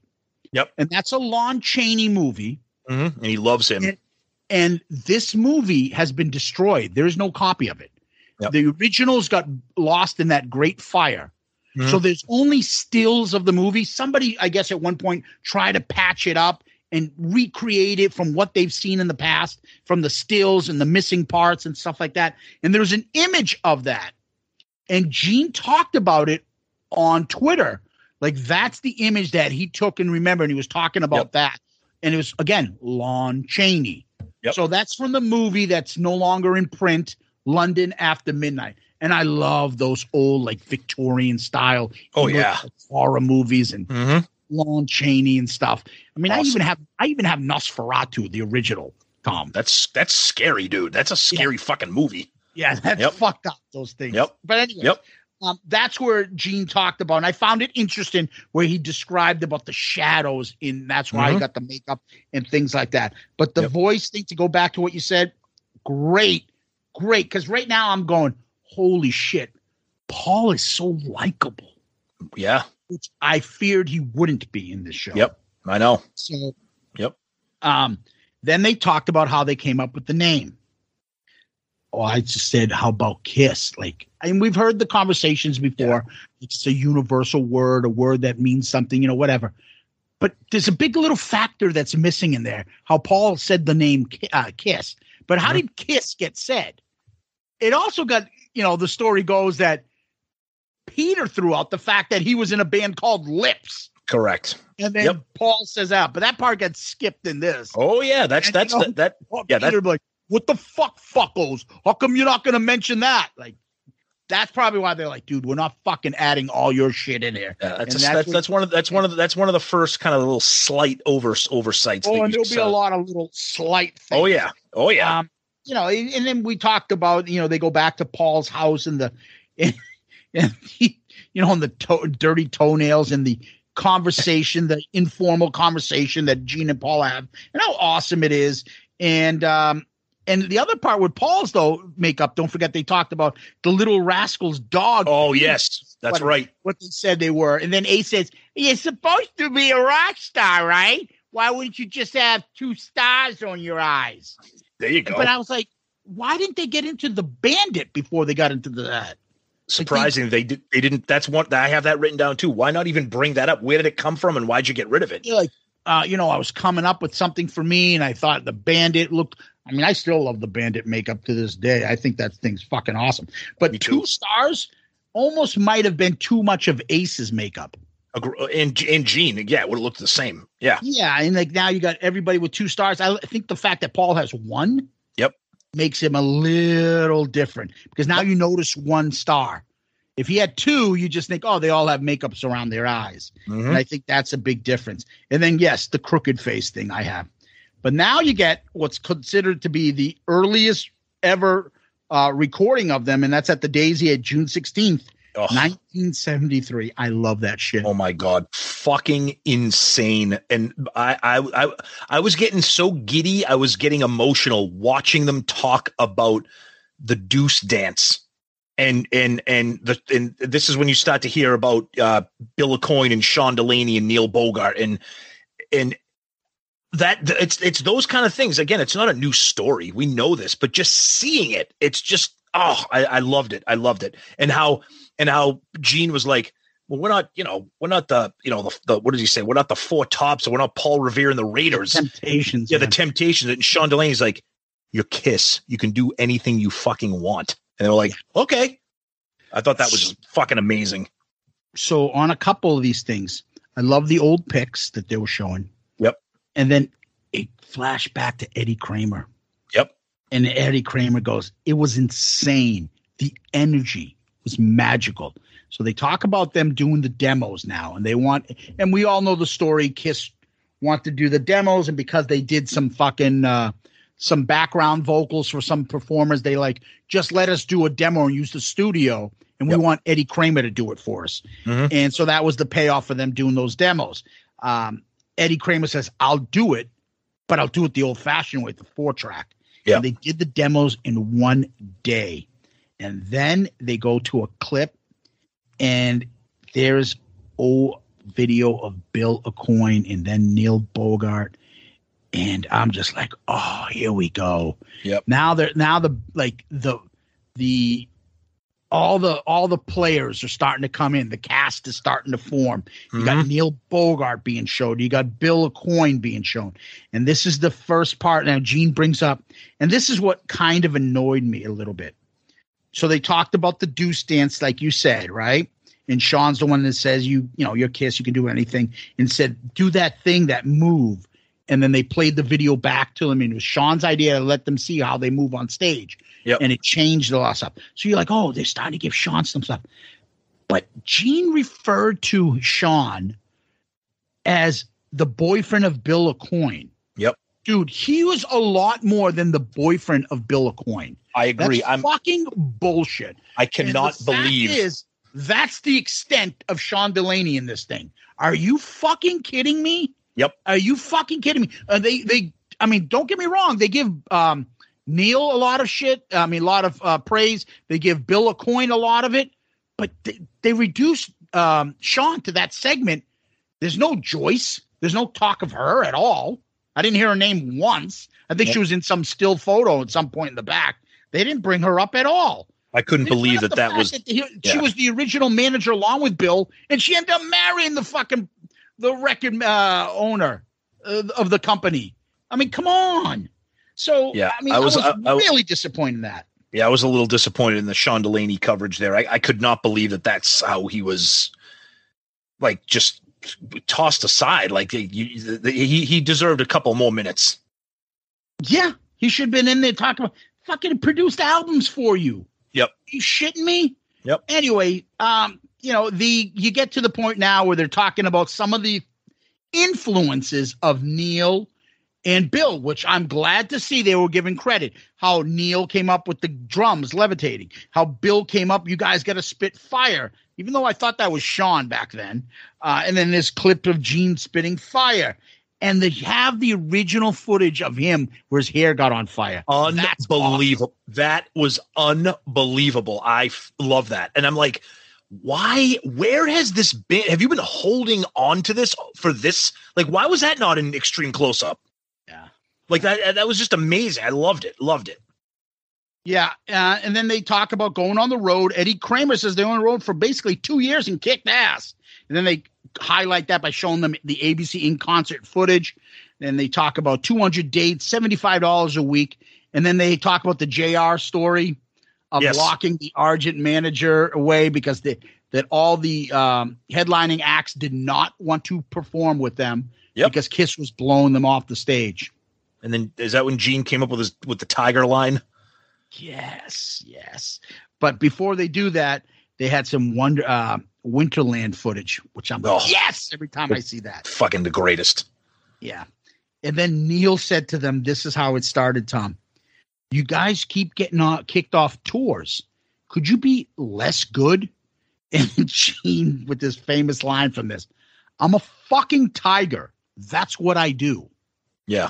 Like, what are you supposed to tell a tiger? Walk by that lamb over there. You can't eat it. That's what a tiger does. I'm a fucking tiger. That's awesome. Love it. And then you got the new members, Eric and Tommy, talking about how they first learned about Kiss growing up and things like that. I love that.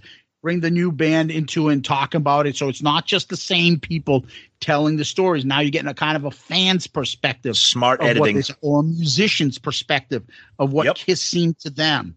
Other than, obviously those guys are younger, Tom and Dave Grohl. Yep. So, yeah. And then we know this. We talked about it because it was on our bingo card, in Bill Aucoin's Amex cards. Oh, yeah. And Neil Bogart mortgaging his house and how Kiss picked it up in the Midwest because we talked about Detroit. You knew that was going to come up.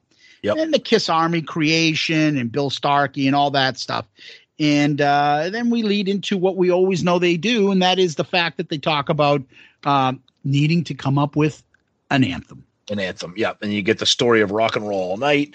How Paul had Gene had the verses of Drive Me Wild.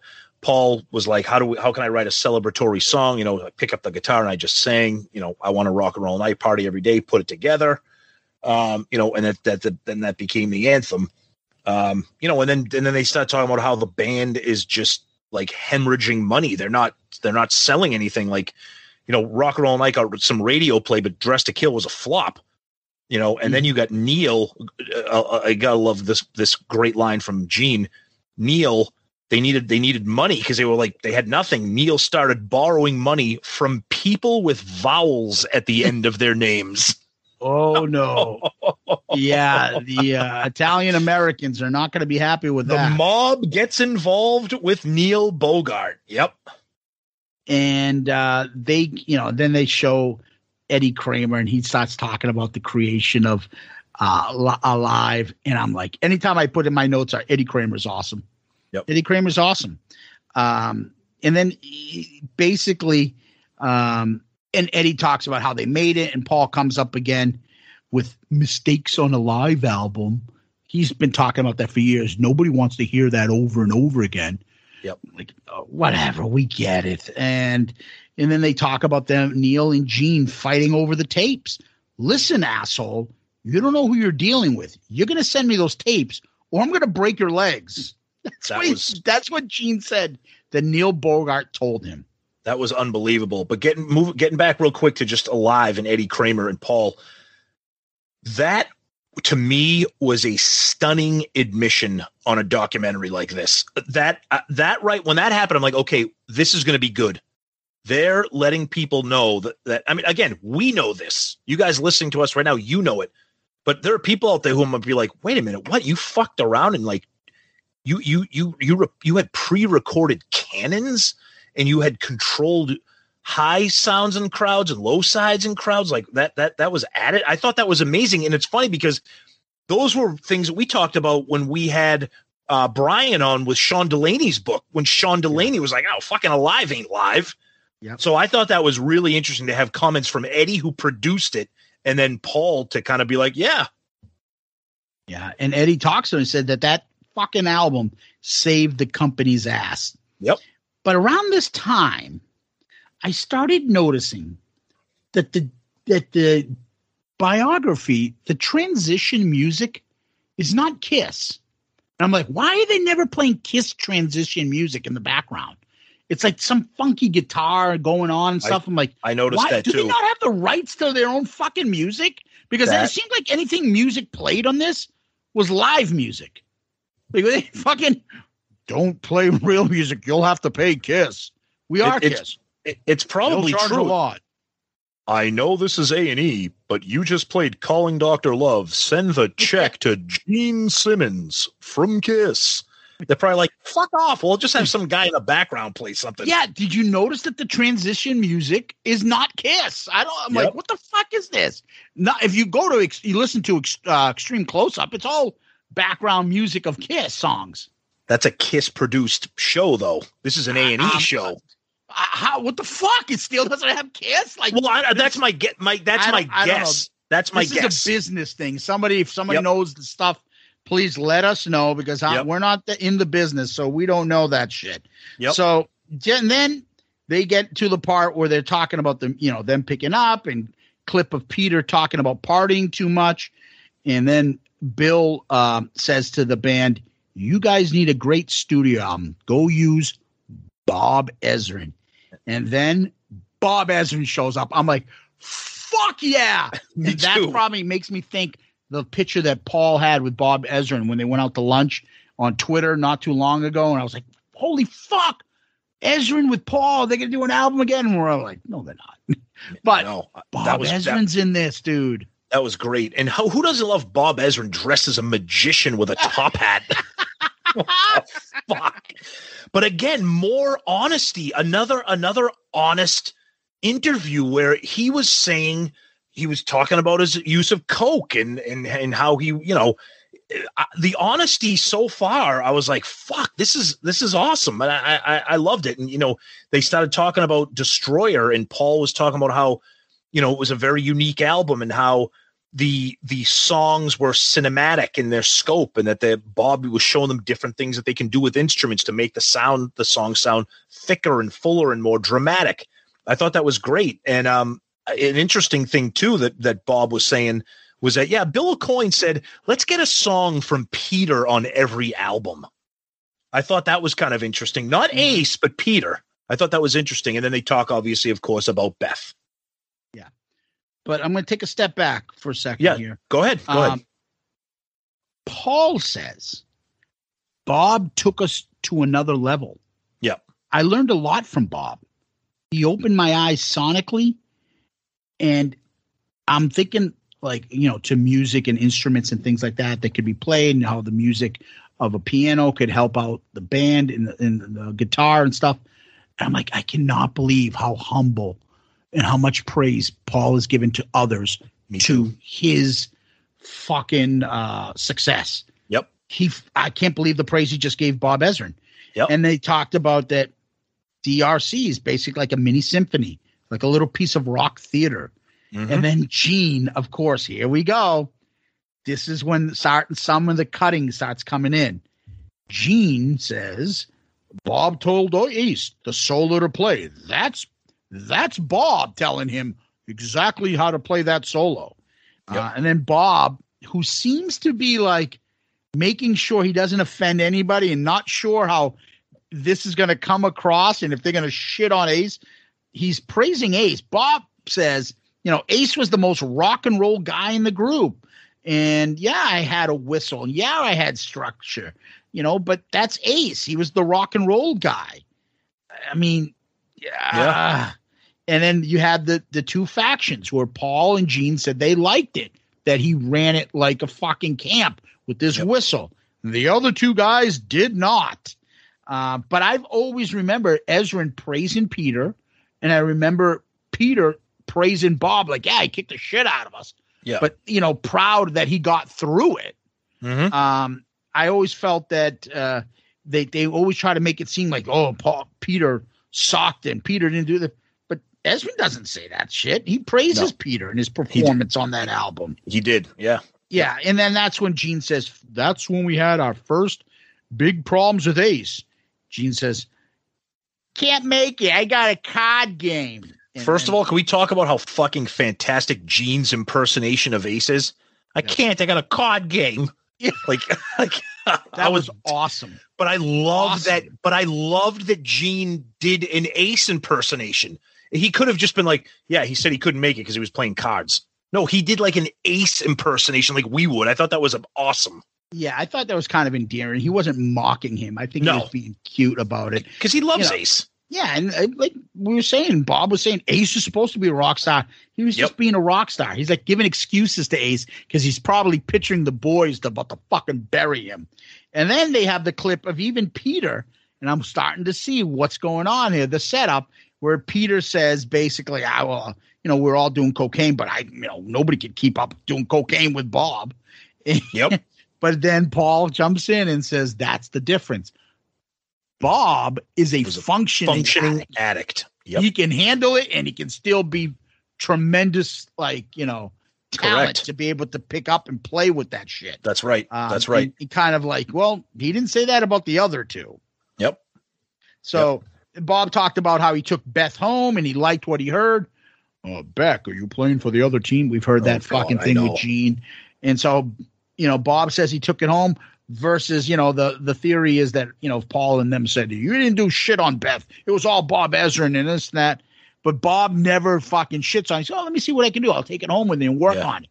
He gives him a little bit more credit than it was. And then go ahead. No, I was going to say, and then, talking about Beth, and then I love another video that I've never seen before, that really raw black and white video of Peter working on Beth. Just more unseen stuff. And again, just having Eddie Kramer talk about Alive, having Bob Ezrin talk about Destroyer. This is how you do a fucking documentary on it. It was, loved it. Yeah. I loved it. And I put, once again, so far, Peter and Ace not in this makes them look less. It reinforces that Gene and Paul are Kiss.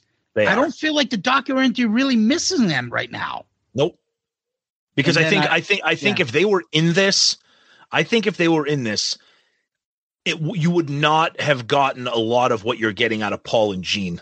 I think there would have been a lot more moaning and whining and bitching. I don't think you would have got a lot of endearing, respectful, reflective comments that you're getting from Paul and Gene.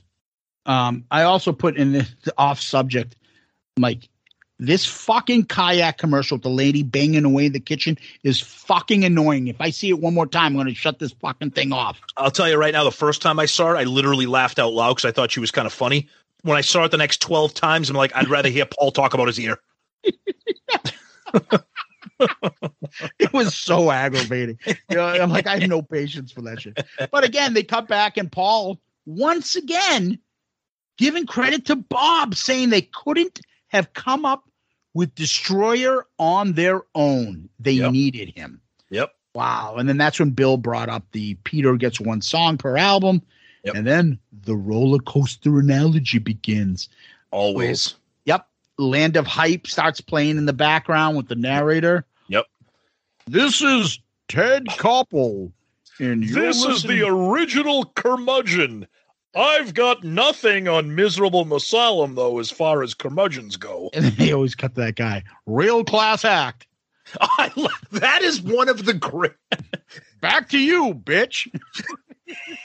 Go fuck yourself, San Diego. That's exactly what that guy is doing. I love real class act guys.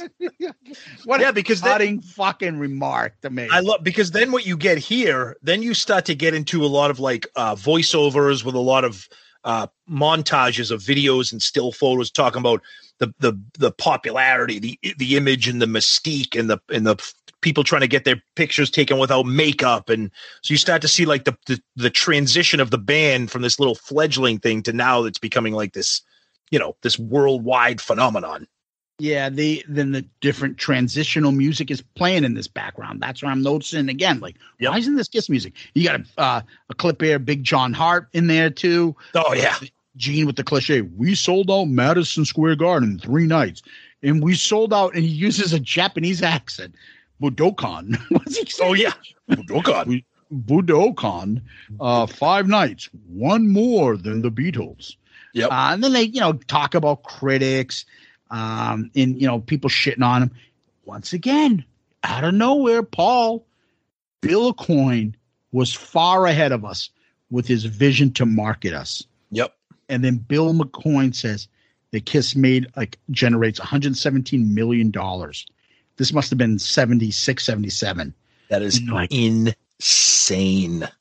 Yeah. That is insane for a band with where they were. 4 albums, 5 albums at that time. 3 albums ago, when they first cracked their first album, they're eating fucking beans and hot dogs in a bowl, and now they're making $117 million.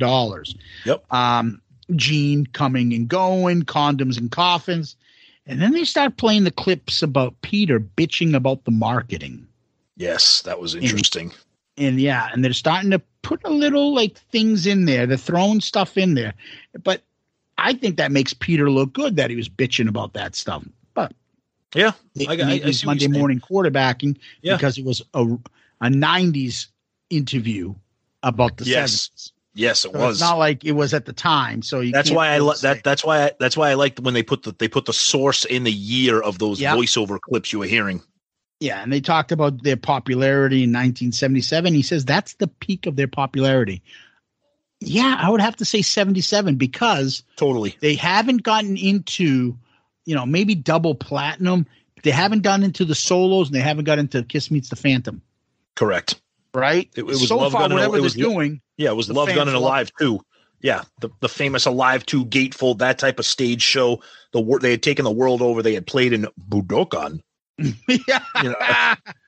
This is when I'm like, here we fucking go. Yep. I was waiting for it, and this is when I knew Peter was like, fuck him. And they talked about their fans and fame and all that shit. And then Paul says, fame doesn't change you. It allows you to be the asshole you always were. That is a fucking awesome line. That's a great I've heard that line. before. It you don't become it. It just brings it out of you that you're in there. But if that's not imagine if you were the band, the 4 of them were sitting there, and Paul said that comment. Peter would probably look at him and punch him in the face because he'd be obvious talking about him. But I also interpreted that too as not maybe just specifically talking about Peter, maybe talking about all 4 of them too. I think. I mean, I'm definitely sure not talking about himself. No, but it's interesting because then you start talking. Then we get another bit of more on after they start talking about Ace passing out. And Gene saying how it was sad and it became a drag. Peter was angry. He was throwing his fucking sticks at us. He became not dependable. The no-fly zone in front of the drum set, which I thought was fucking hilarious. Yeah, yeah. But then Gene, I thought this was great. Another moment of honesty. After they started to pile on Ace and Peter, how fame affects people differently. Gene is like, yeah, it affected me too. I became, full of myself, my ego and my fame, and it affected me. And then Paul tried to be honest, but he was like, yeah, I was hiding behind being Superman. And then he started talking about his ear again, and how he hated being home because he got his strength from being on the road and performing. And the other band members hated him because he was always like, when are we getting back on the road? When are we getting back on the road? So I thought Gene was very honest about that point in the band's career, and him personally. Paul was a little, not so much there, I thought. Yeah, Paul was saying about Peter, the no-fly zones in front of his sticks. We knew that shit was coming. Yeah. That Peter with his fucking temperament, all that shit.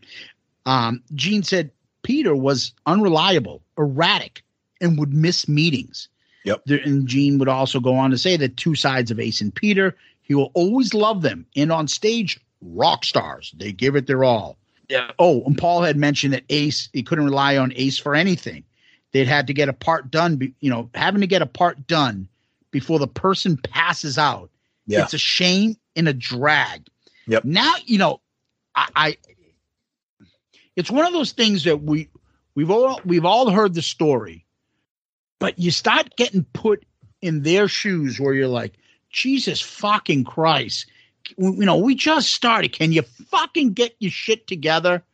And I'm starting to get where all their frustrations coming in. Yeah, I was just going to say, here's the part of the show where, and again, look, you guys know me and Zeus, you listen to the show, you know how we feel about Paul and Gene and Ace and Peter and whatever. This is the part of the show where I'm like, if you want to be a credible Kiss fan and not be Ace cult or Peter cult or fuck Paul and Gene cult, Ace and Peter were fuck ups. And it is what it is. And like Zeus, you just said it. We just made the biggest album of our career. We're at the top of the world. You have like fucking passed out. You're fucking throwing drumsticks at me. Like, Peter, you're a dick. Ace, you're a fucking drunk. Disaster. Like, you're a disaster. And that's a fact. And it doesn't mean that we don't love Ace and Peter. Peter's your favorite band member, and Ace is one of my all-time favorite guitarists. But it is what it is. Those guys were fuck-ups. You mentioned this, and I wanted to get into a little bit more detail about this. Please do. They're all talking about their fucking hang-ups in the cracks in the band.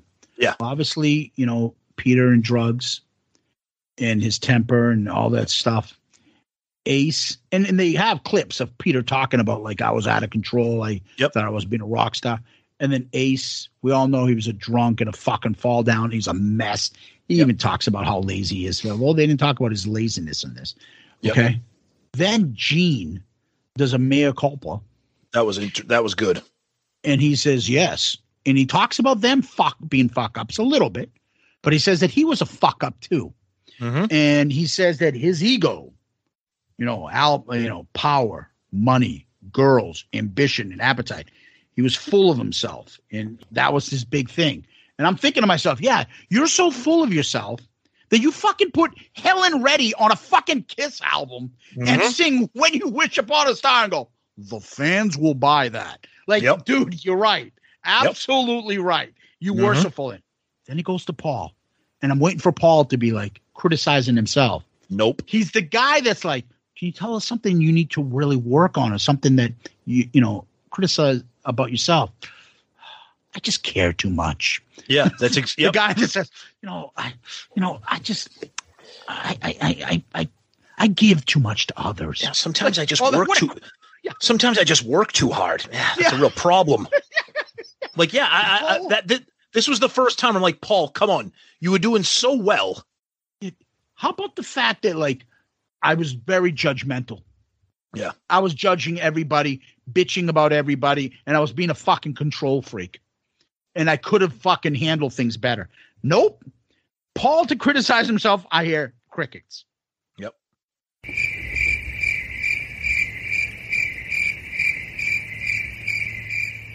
Paul, you're Superman on stage, and then he talks about his ear again.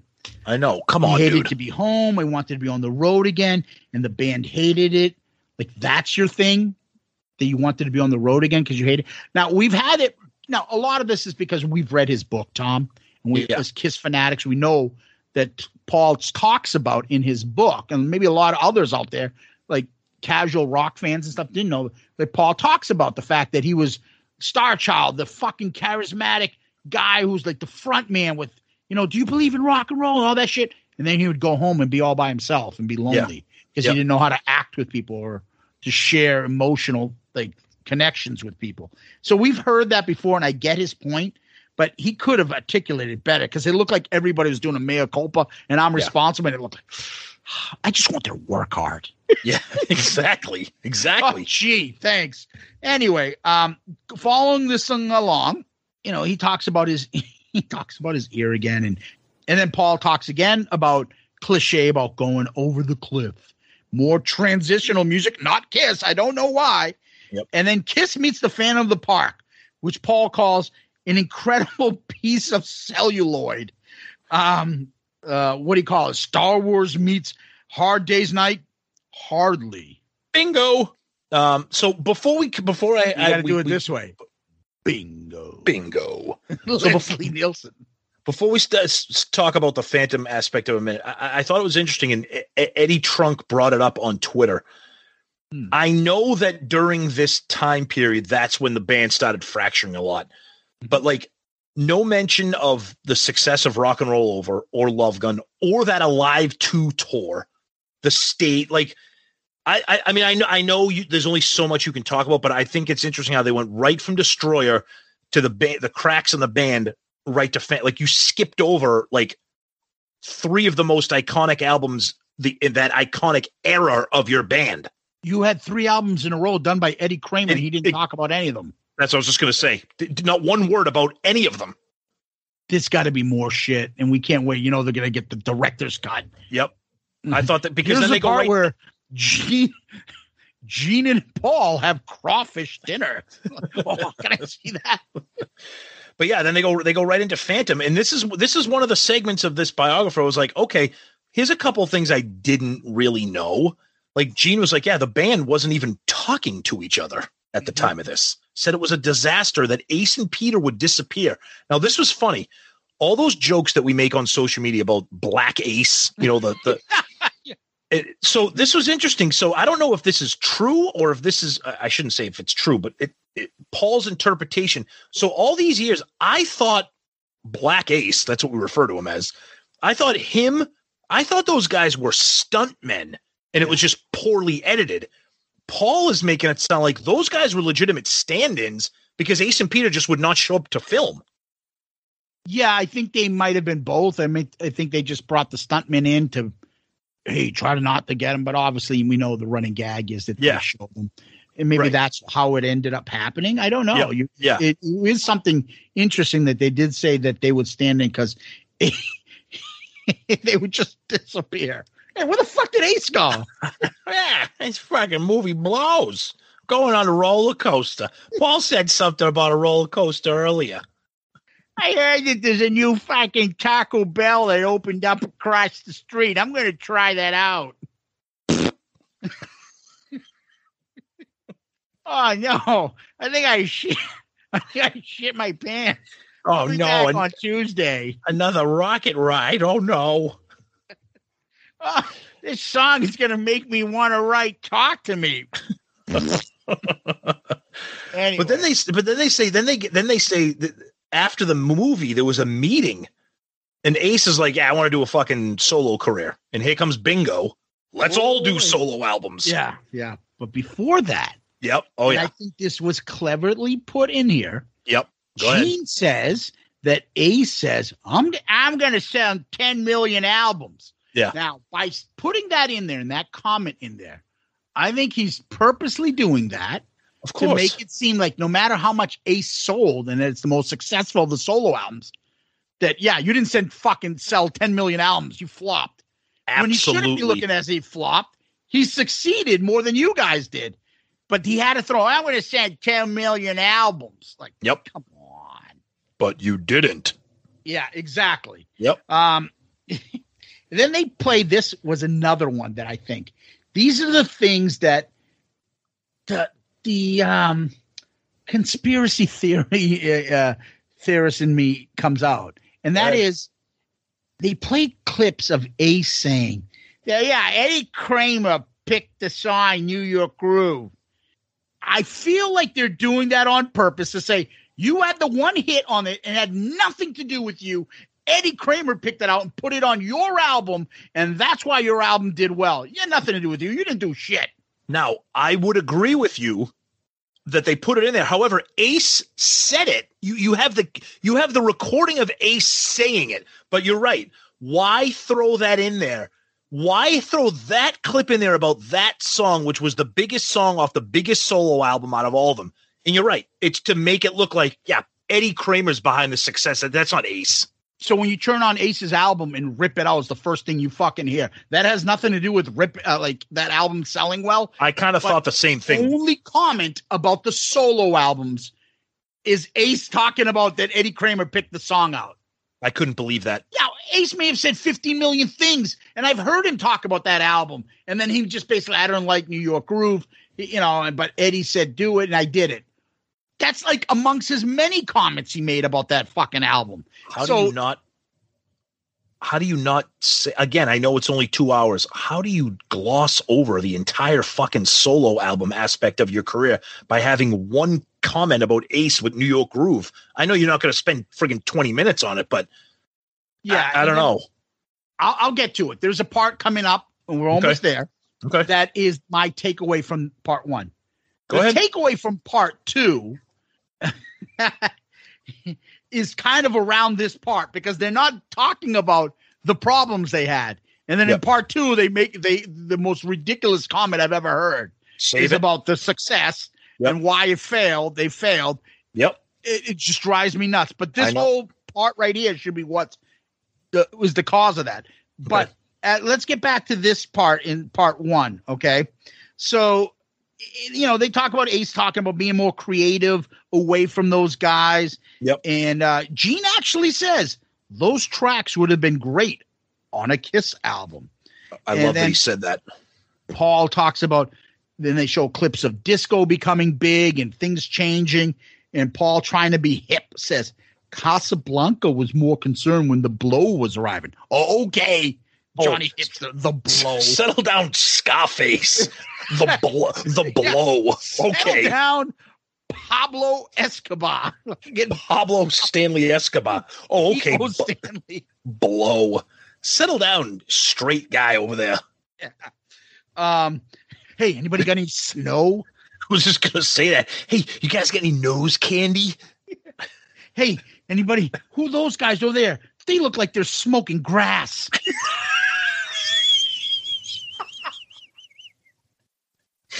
Oh, man. Anyways, then there's some more creative clips. Here's why.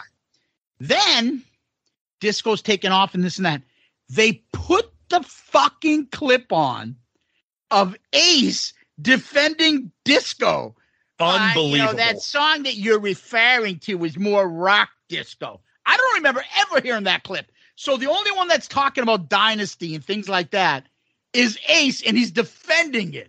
They're throwing him out there. Yeah, you fucking defend this shit. Yeah, why did you change your sound from rock to disco? It's like fucking rock disco. what the fuck are you talking?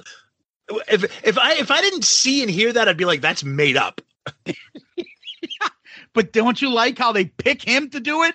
Of course. So they're shading him from like, hey, you get out there and defend this shit. Go on. Yeah. You take the bullets for this album, even though there's no bullets to take for it, in my opinion. But Paul does say it was a monster hit because, of course, you wrote it.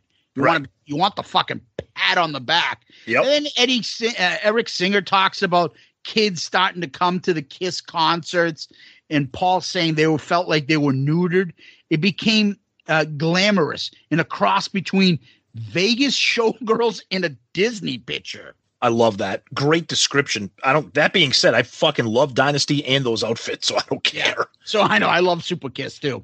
But I love how Eric Singer how they had Eric Singer talking about like pretty much like, yeah, this band was fucking horrible back. Like when nobody wanted this. Like, as a fan, what did he see? As a rock guy, you know, let's get Eric's opinion of it.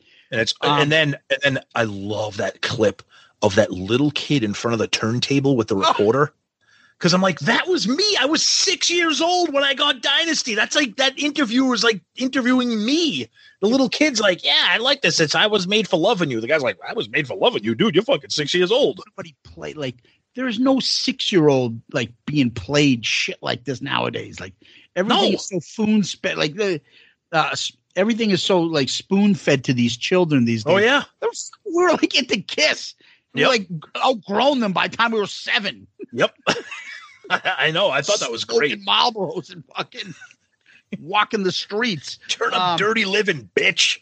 And then they end on what a fucking note to end on. Oh, the whole Tomorrow Show. Oh, I love that they talked into it, and I have a lot of opinion. And I put first thing that this was online, and I said, in my opinion, this was my takeaway from the night. Go ahead, because I know where you're going, and I got a lot to say about it too. So the revisionism of this is what's starting. So as always, fans love how Ace and Space Bears now all over his albums. It's the fucking, everyone got the image of Ace laughing on fucking t-shirts. They always, I'm a plumber. Okay, I actually roll my eyes now. I think it's so overdone that it gets annoying, but whatever.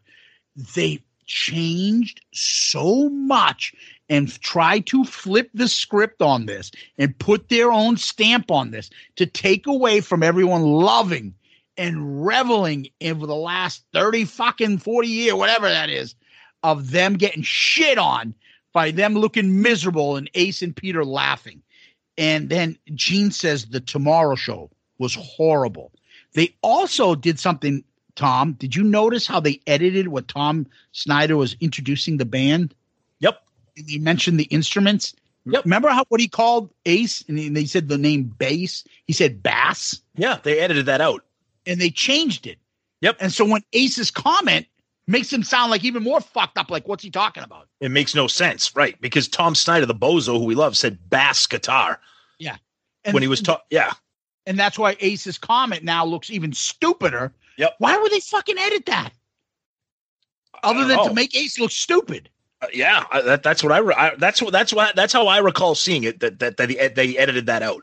They're trying to change the narrative, but my takeaway here it is. The biggest takeaway from the episode is what Paul says, and this is why I have no hope really of any fucking final kumbaya between the band. Go ahead, because you hold this in to have this as being what you really think that the other person is in his heart means that you fucking will never let this go. If Peter is fucking held to this by Paul will never let this shit go. Paul says, but they show Ace being funny and out of control and Gene and them being mad, and Gene talks about being so upset. But when Paul talks, Paul goes after Peter. And Paul says, Peter laughing wasn't about it being funny. It was about the joy seeing us squirming. Like, that is some vindictive fucking shit that he's accusing Peter of. I don't know that you don't think it's funny. You just love to fuck with us. And if you think that's what the other person's thinking, you're a fucking scumbag. You don't forget that. This isn't, you showed up late, you fucking crashed my car, you're a fucking drunk, you're an asshole, you cheated on my girlfriend, whatever.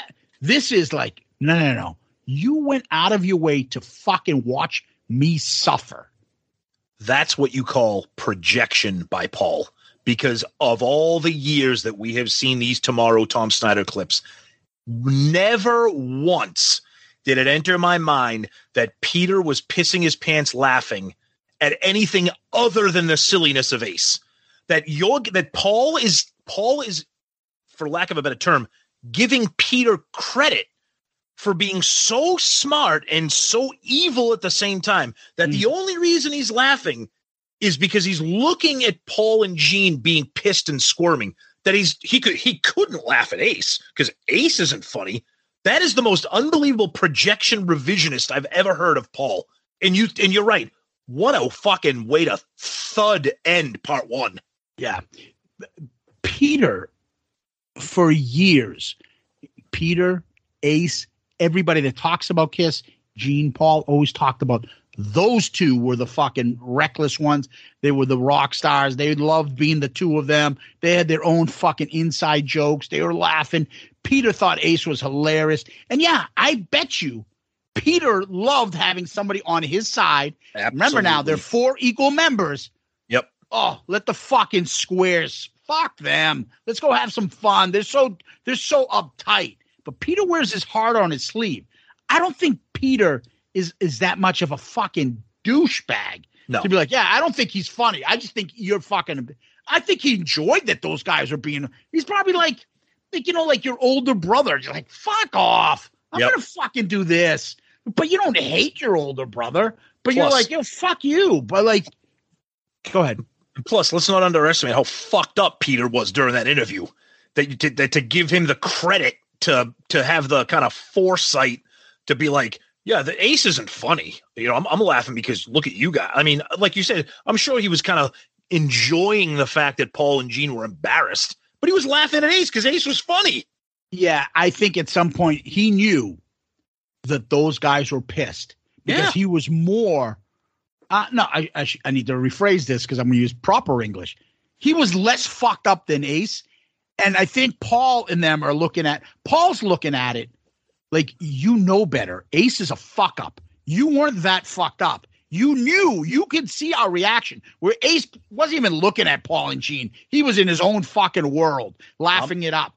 And so I think they looked at Peter and like, what's your excuse? You should have stopped. You should have fucking not laughed with him. You should have helped us out. You shouldn't, but you saw him being that way and you saw us being upset and you could see our reaction and you fucking continue to laugh it up. Go back and look when Tom Snyder's introduced them. Peter is on a fucking another planet. He is out of his mind. He's a fucking mess. Whether he's shit-faced or coked out or something, he's fucked up. But so he's laughing at anything. I think everybody treats Ace with the kid gloves and that Ace can't help himself. Maybe. Ace is the lovable fuck up, but Peter's the angry drunk or the angry, disgruntled fucking always bitching rock star. So I'm telling you, I think they don't put that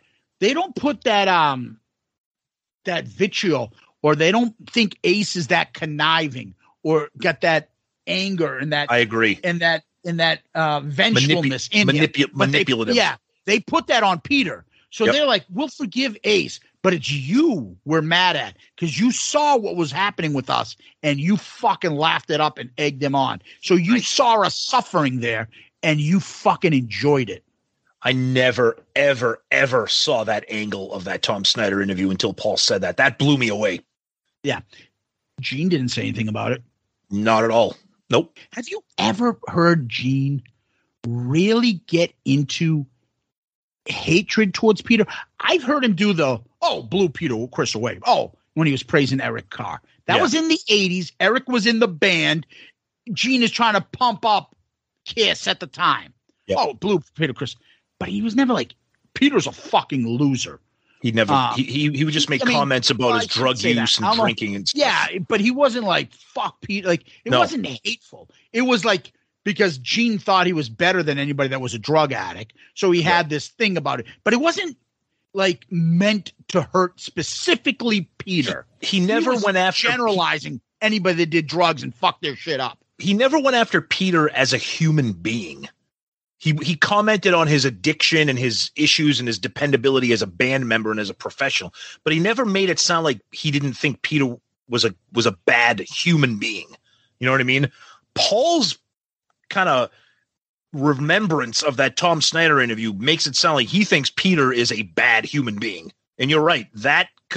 This just came out. That does not bode well for Peter coming back, which I never thought it was going to happen anyways, but who knows? We could be maybe being a little bit over dramatic, but I don't know. That's the end of part 1. Yeah. So that was my takeaway. So they ended on that, Tom. Yep. I'm like, where's Tom? I can't do this. I know. Even if you were around, I couldn't even talk to you about it. So that's when I picked up the phone and I was talking with Steve Wright. I'm at this point, I'm like, holy fuck. Is this thing awesome? But then I'm kind of thinking, and I know I've gotten you kind of hooked and interested in the Eagles a little bit. Yep. And we've been watching History of the Eagles. Love it. You got episodes, disc 1, disc 2, part 1, part 2. Yep. And part 1 ends with them breaking up in 79. Yep. And part of me is like, what the fuck are they going to talk about in part 2? How much is there? There's not that much history. All the good shit should have been those years. You should have dragged it out. And I'm right. Part 2 isn't as good as part 1. So I'm like, oh man, the 70s, you're already into like the fucking 80s. Yep. Like, all right, let's see how this goes. So I wasn't sure what I was going to see in part 2. Are we going to get like a fucking half an hour segment on Sonic Boom and Monster? I was worried about that. We'll talk about that later. But I just wish that they ended at their height at 77. I agree. And then go into the downfall, because up until the part in 77, it was mostly positive. It was very positive. And then they ended on this note. Now, because we love the band, I'm never going to be like, oh, this sucks. But I was, part of me is like, oh, man, why'd they have to end like this? This means that it's going to get fucking worse next. So I was in suspense. And obviously, we'll talk about it next time. Yep. But what'd you think about where it started, where it ended? Yeah, I think they could have. I think what they should have done is maybe spend some more time with Eddie Kramer talking about Alive 2, and that stretch that out a little bit, and then kind of end right around there, how they were at the top of the world around Alive 2, and then start part 2 with the breakdown with the Phantom, the solo albums, the Tom Snyder, and then continue. But I mean, it's nitpicking because we're the kind of people who are just going to watch it all together. But I understand what you're saying, that kind of ending part 1 kind of on that thud. But again, it's A&E, it's drama, it's melodrama, so it's a cliffhanger for the people that don't know. Yeah, Kiss has got a lot of fun stuff for a biography. Yeah. And they don't have, other than Rock and Roll Night, let's be honest, songs that are on, let's say, anybody's wedding list, or songs that translate that need to be discussed. We as fans would need that. Right. I just wish they would delve into the process of the music a lot more, because they really only talked about how they wrote Rock and Roll Night, a little bit about DRC.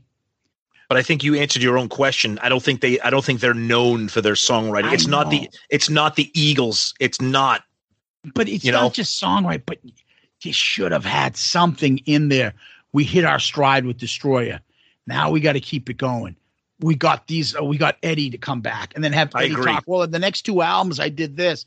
They came back after song after song, and then do like a clip where you're like, Dr. Love, fucking Love Gun, I Stole Your Love, and then talk about, and then they came back. I don't know too many bands that can do 2 fucking live albums within how many year period, and both of them kick ass, and then talk about that, because a part of the history that made everybody make Kiss the number 1 band. And because remember, they also say that Kiss, Alive was the first platinum album after the Eagles' Greatest Hits was the first. And I'm still thinking to this day, how the fuck nobody else sold more than 1 million albums?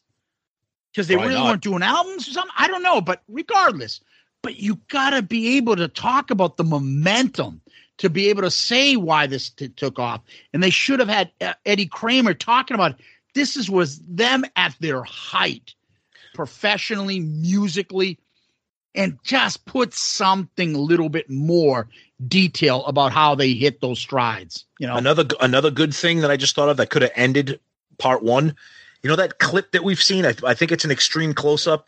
It's the advertisement for Double Platinum, how it shows the guy coming out to celebrate the Double Platinum, and it shows that they didn't even mention Double Platinum. They didn't even show the record, as far as I can recall. Show that promotion clip for Double Platinum. Have that be the end, because Double Platinum came out in 78. It came out before Phantom. That was the peak. End with that. Like you said, have Eddie Kramer talk about all those albums, talk about Alive 2, the production, maybe give a little bit of insight into those original tracks, like Rocket Ride and Larger Than Life, etc. Show that little clip about Double Platinum, and then you could have some dramatic voiceover being like, yeah, but little did we know what was around the corner or something, and then go into part 2. Let's get just one last thought about what we saw. Amazing. I mean, I'm nitpicking here. I fucking loved every bit of it. It was everything I loved about Extreme Close-Up in times 10.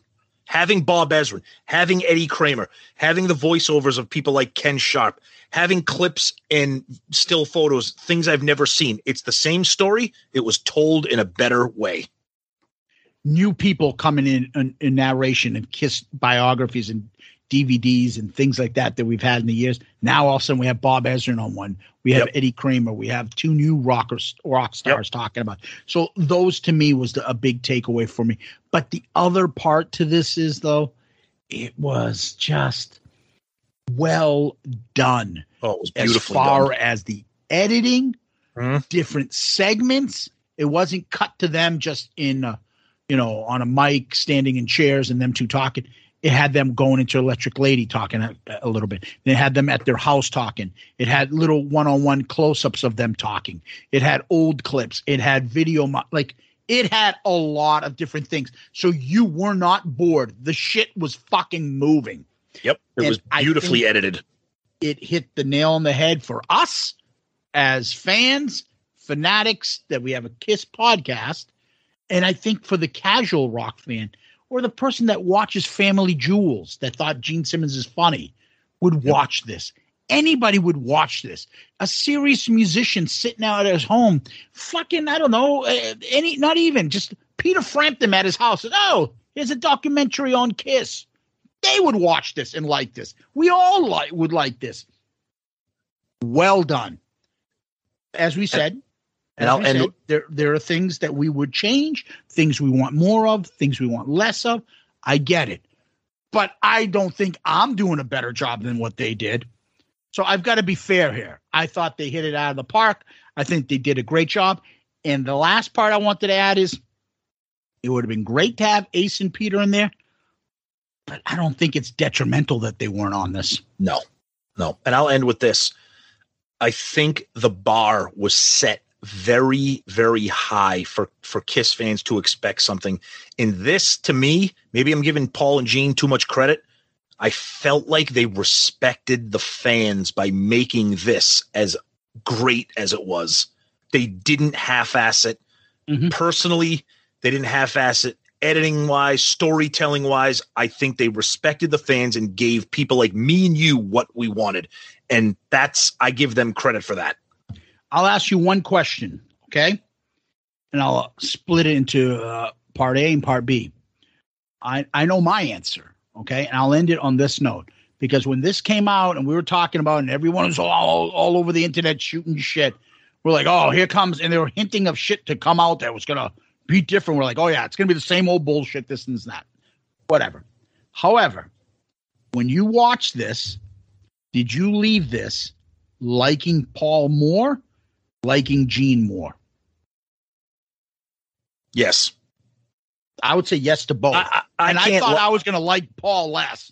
I can't like Gene more. I fucking love Gene. Paul, I think, came out better, whether it is, at the risk of giving him a backhanded compliment, whether it's authentic or not, and not just for the A&E cameras, that's for somebody else to decide. But I think what I saw and heard, I liked it a lot. I thought Paul was likable.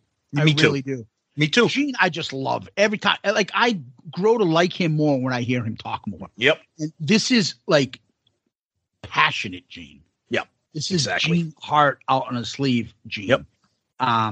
Paul, I just wasn't expecting him. Now, mind you, he wasn't bearing his soul. No. But I thought he'd be guarded Paul. I thought he'd be cliched Paul. And even the insults and the thing that he brought up about the end there with Peter, even that, and even in part 2, I still feel, I'll be honest, that he held back. He wasn't as vicious as he could have been. He absolutely held back. He held back. I feel like he held back. He was diplomatic, but I think he's going to be like, I was fair. Yep. In his mind, he'll say he was fair. Yep. And, the comment that we were talking about him and Peter and saying that I don't think that means that Paul is an asshole for thinking that about Peter. I think Paul has literally, like, almost to the point where he has debilitating sensitivity to things. I think he looks at that and sees that he's being insulted by Peter. Like, dude, where are you coming up with that? And I know people like that. Believe me, I know people like that. Projection. But it's debilitating how like you could take a situation and believe that's about you and meant to hurt you. It's not. But that's him. I don't think that he gets that. And I don't think it's him being an asshole, but I think he's fucked in the head about his sensitivity and he's got issues. that he's yet to ever fix. But again, to summarize, incredible job. They did better than I expected on part 1. So absolutely. And this is why we broke it up into 2 episodes. Yeah. You can say that again. Well, Tom, after this, we go into... Hi, this is Ed Spansberg of ClickTshop.com, and for all your Shout It Out Loudcast gear and merchandise, please visit ClickTshop.com. At ClickTshop, you can find lots of KISS-inspired t-shirt designs, plus mugs, hats, hoodies, pillows, and all new fine art selections. And now, here's your question of the week. All right, so we got a question here from Alan on Facebook, and he asks, it's kind of an interesting question here. He says, if KISS's career started with Lick It Up, if Lick It Up was their debut album, no makeup, no nothing, would they have had better success in the 80s? The same success or less success? So he's asking essentially, did 70s KISS help Lick It Up? Or if that was a standalone debut album by a band no one ever heard, what do you think Lick It Up would have turned into in the future of KISS going into the 80s? I think it would hurt them. I don't think they would be better off on their own. I think they would have been a band of the era, meaning as soon as the 90s came along, they'd be gone. Okay. Right or wrong. I'm not saying they should be, but I'm saying that they'd be defined by that era. They came out in 83. They had songs that I love obviously their 80s material, but it came out in the 80s. So when the 90s came along, they'd be gone. I think they would have had huge success, but I think their longevity would have been just cut in half, because I think Lick It Up is a strong album. I think whether it was their debut album or whether it was their first album without makeup, that's a strong album, and it's strong and well produced for the era. So I think it would have been a kick-ass debut album and they could have carried themselves. But you're right, they would not have had nostalgia to fall back on to carry them, because the 70s makeup wouldn't have existed. But I think it's an interesting question. I always love what-if questions with KISS. So that was a good one. Nice, quick question with some quick answers there. So would like to see what you guys think about a scenario like that. But Alan, thank you for the question, and thanks to Click T-Shop too for our question of the week. Tom, where can people find us?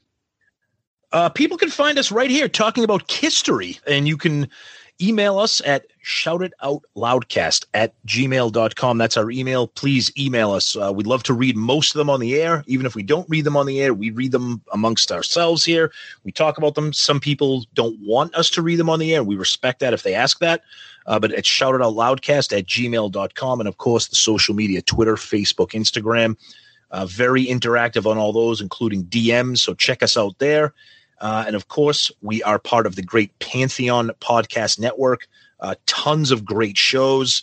We're proud to be part of that family. So check us out on the Pantheon Podcast Network. You can go to their website and see all the other shows. And, of course, as we mentioned at the beginning of the show, Patreon, Patreon. Check us out and see if there's something that you're interested in. If you'd like to be part of the family, contribute to the show, help the show continue to grow. We'll be grateful for anything that you guys can do. So we're out there. You can find us. You can also DM us on Instagram, Facebook, Twitter. You can follow us on YouTube. Subscribe to our YouTube channel, which has been growing a lot lately. In the comments there have really taken off. So thank you for that. Please subscribe to our YouTube channel. We'd really appreciate it. And if you can give us one of those 5-star child reviews so people can find our podcast, that'd be greatly appreciated as well. Those help us because you move up and people get more exposure to you, and then all of a sudden you get more interaction. The show grows, and it's a big plus for us all. I always like to repeat the email, shoutitoutloudcast@gmail.com. Shoutitoutloudcast@gmail.com. We love getting the emails, as Tom has said, and it's always greatly appreciated. Tom, we always end with famous last words. You got any? And you'll need her. So you'll feed her with your endless dedication. And the quicker you get sicker, she'll remove your medication. Firehouse Woo.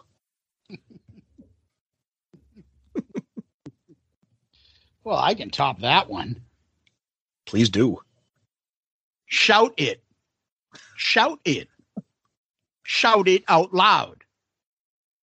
You got to have a party. Shout it. Shout it. Shout it out loud. Turn it up louder.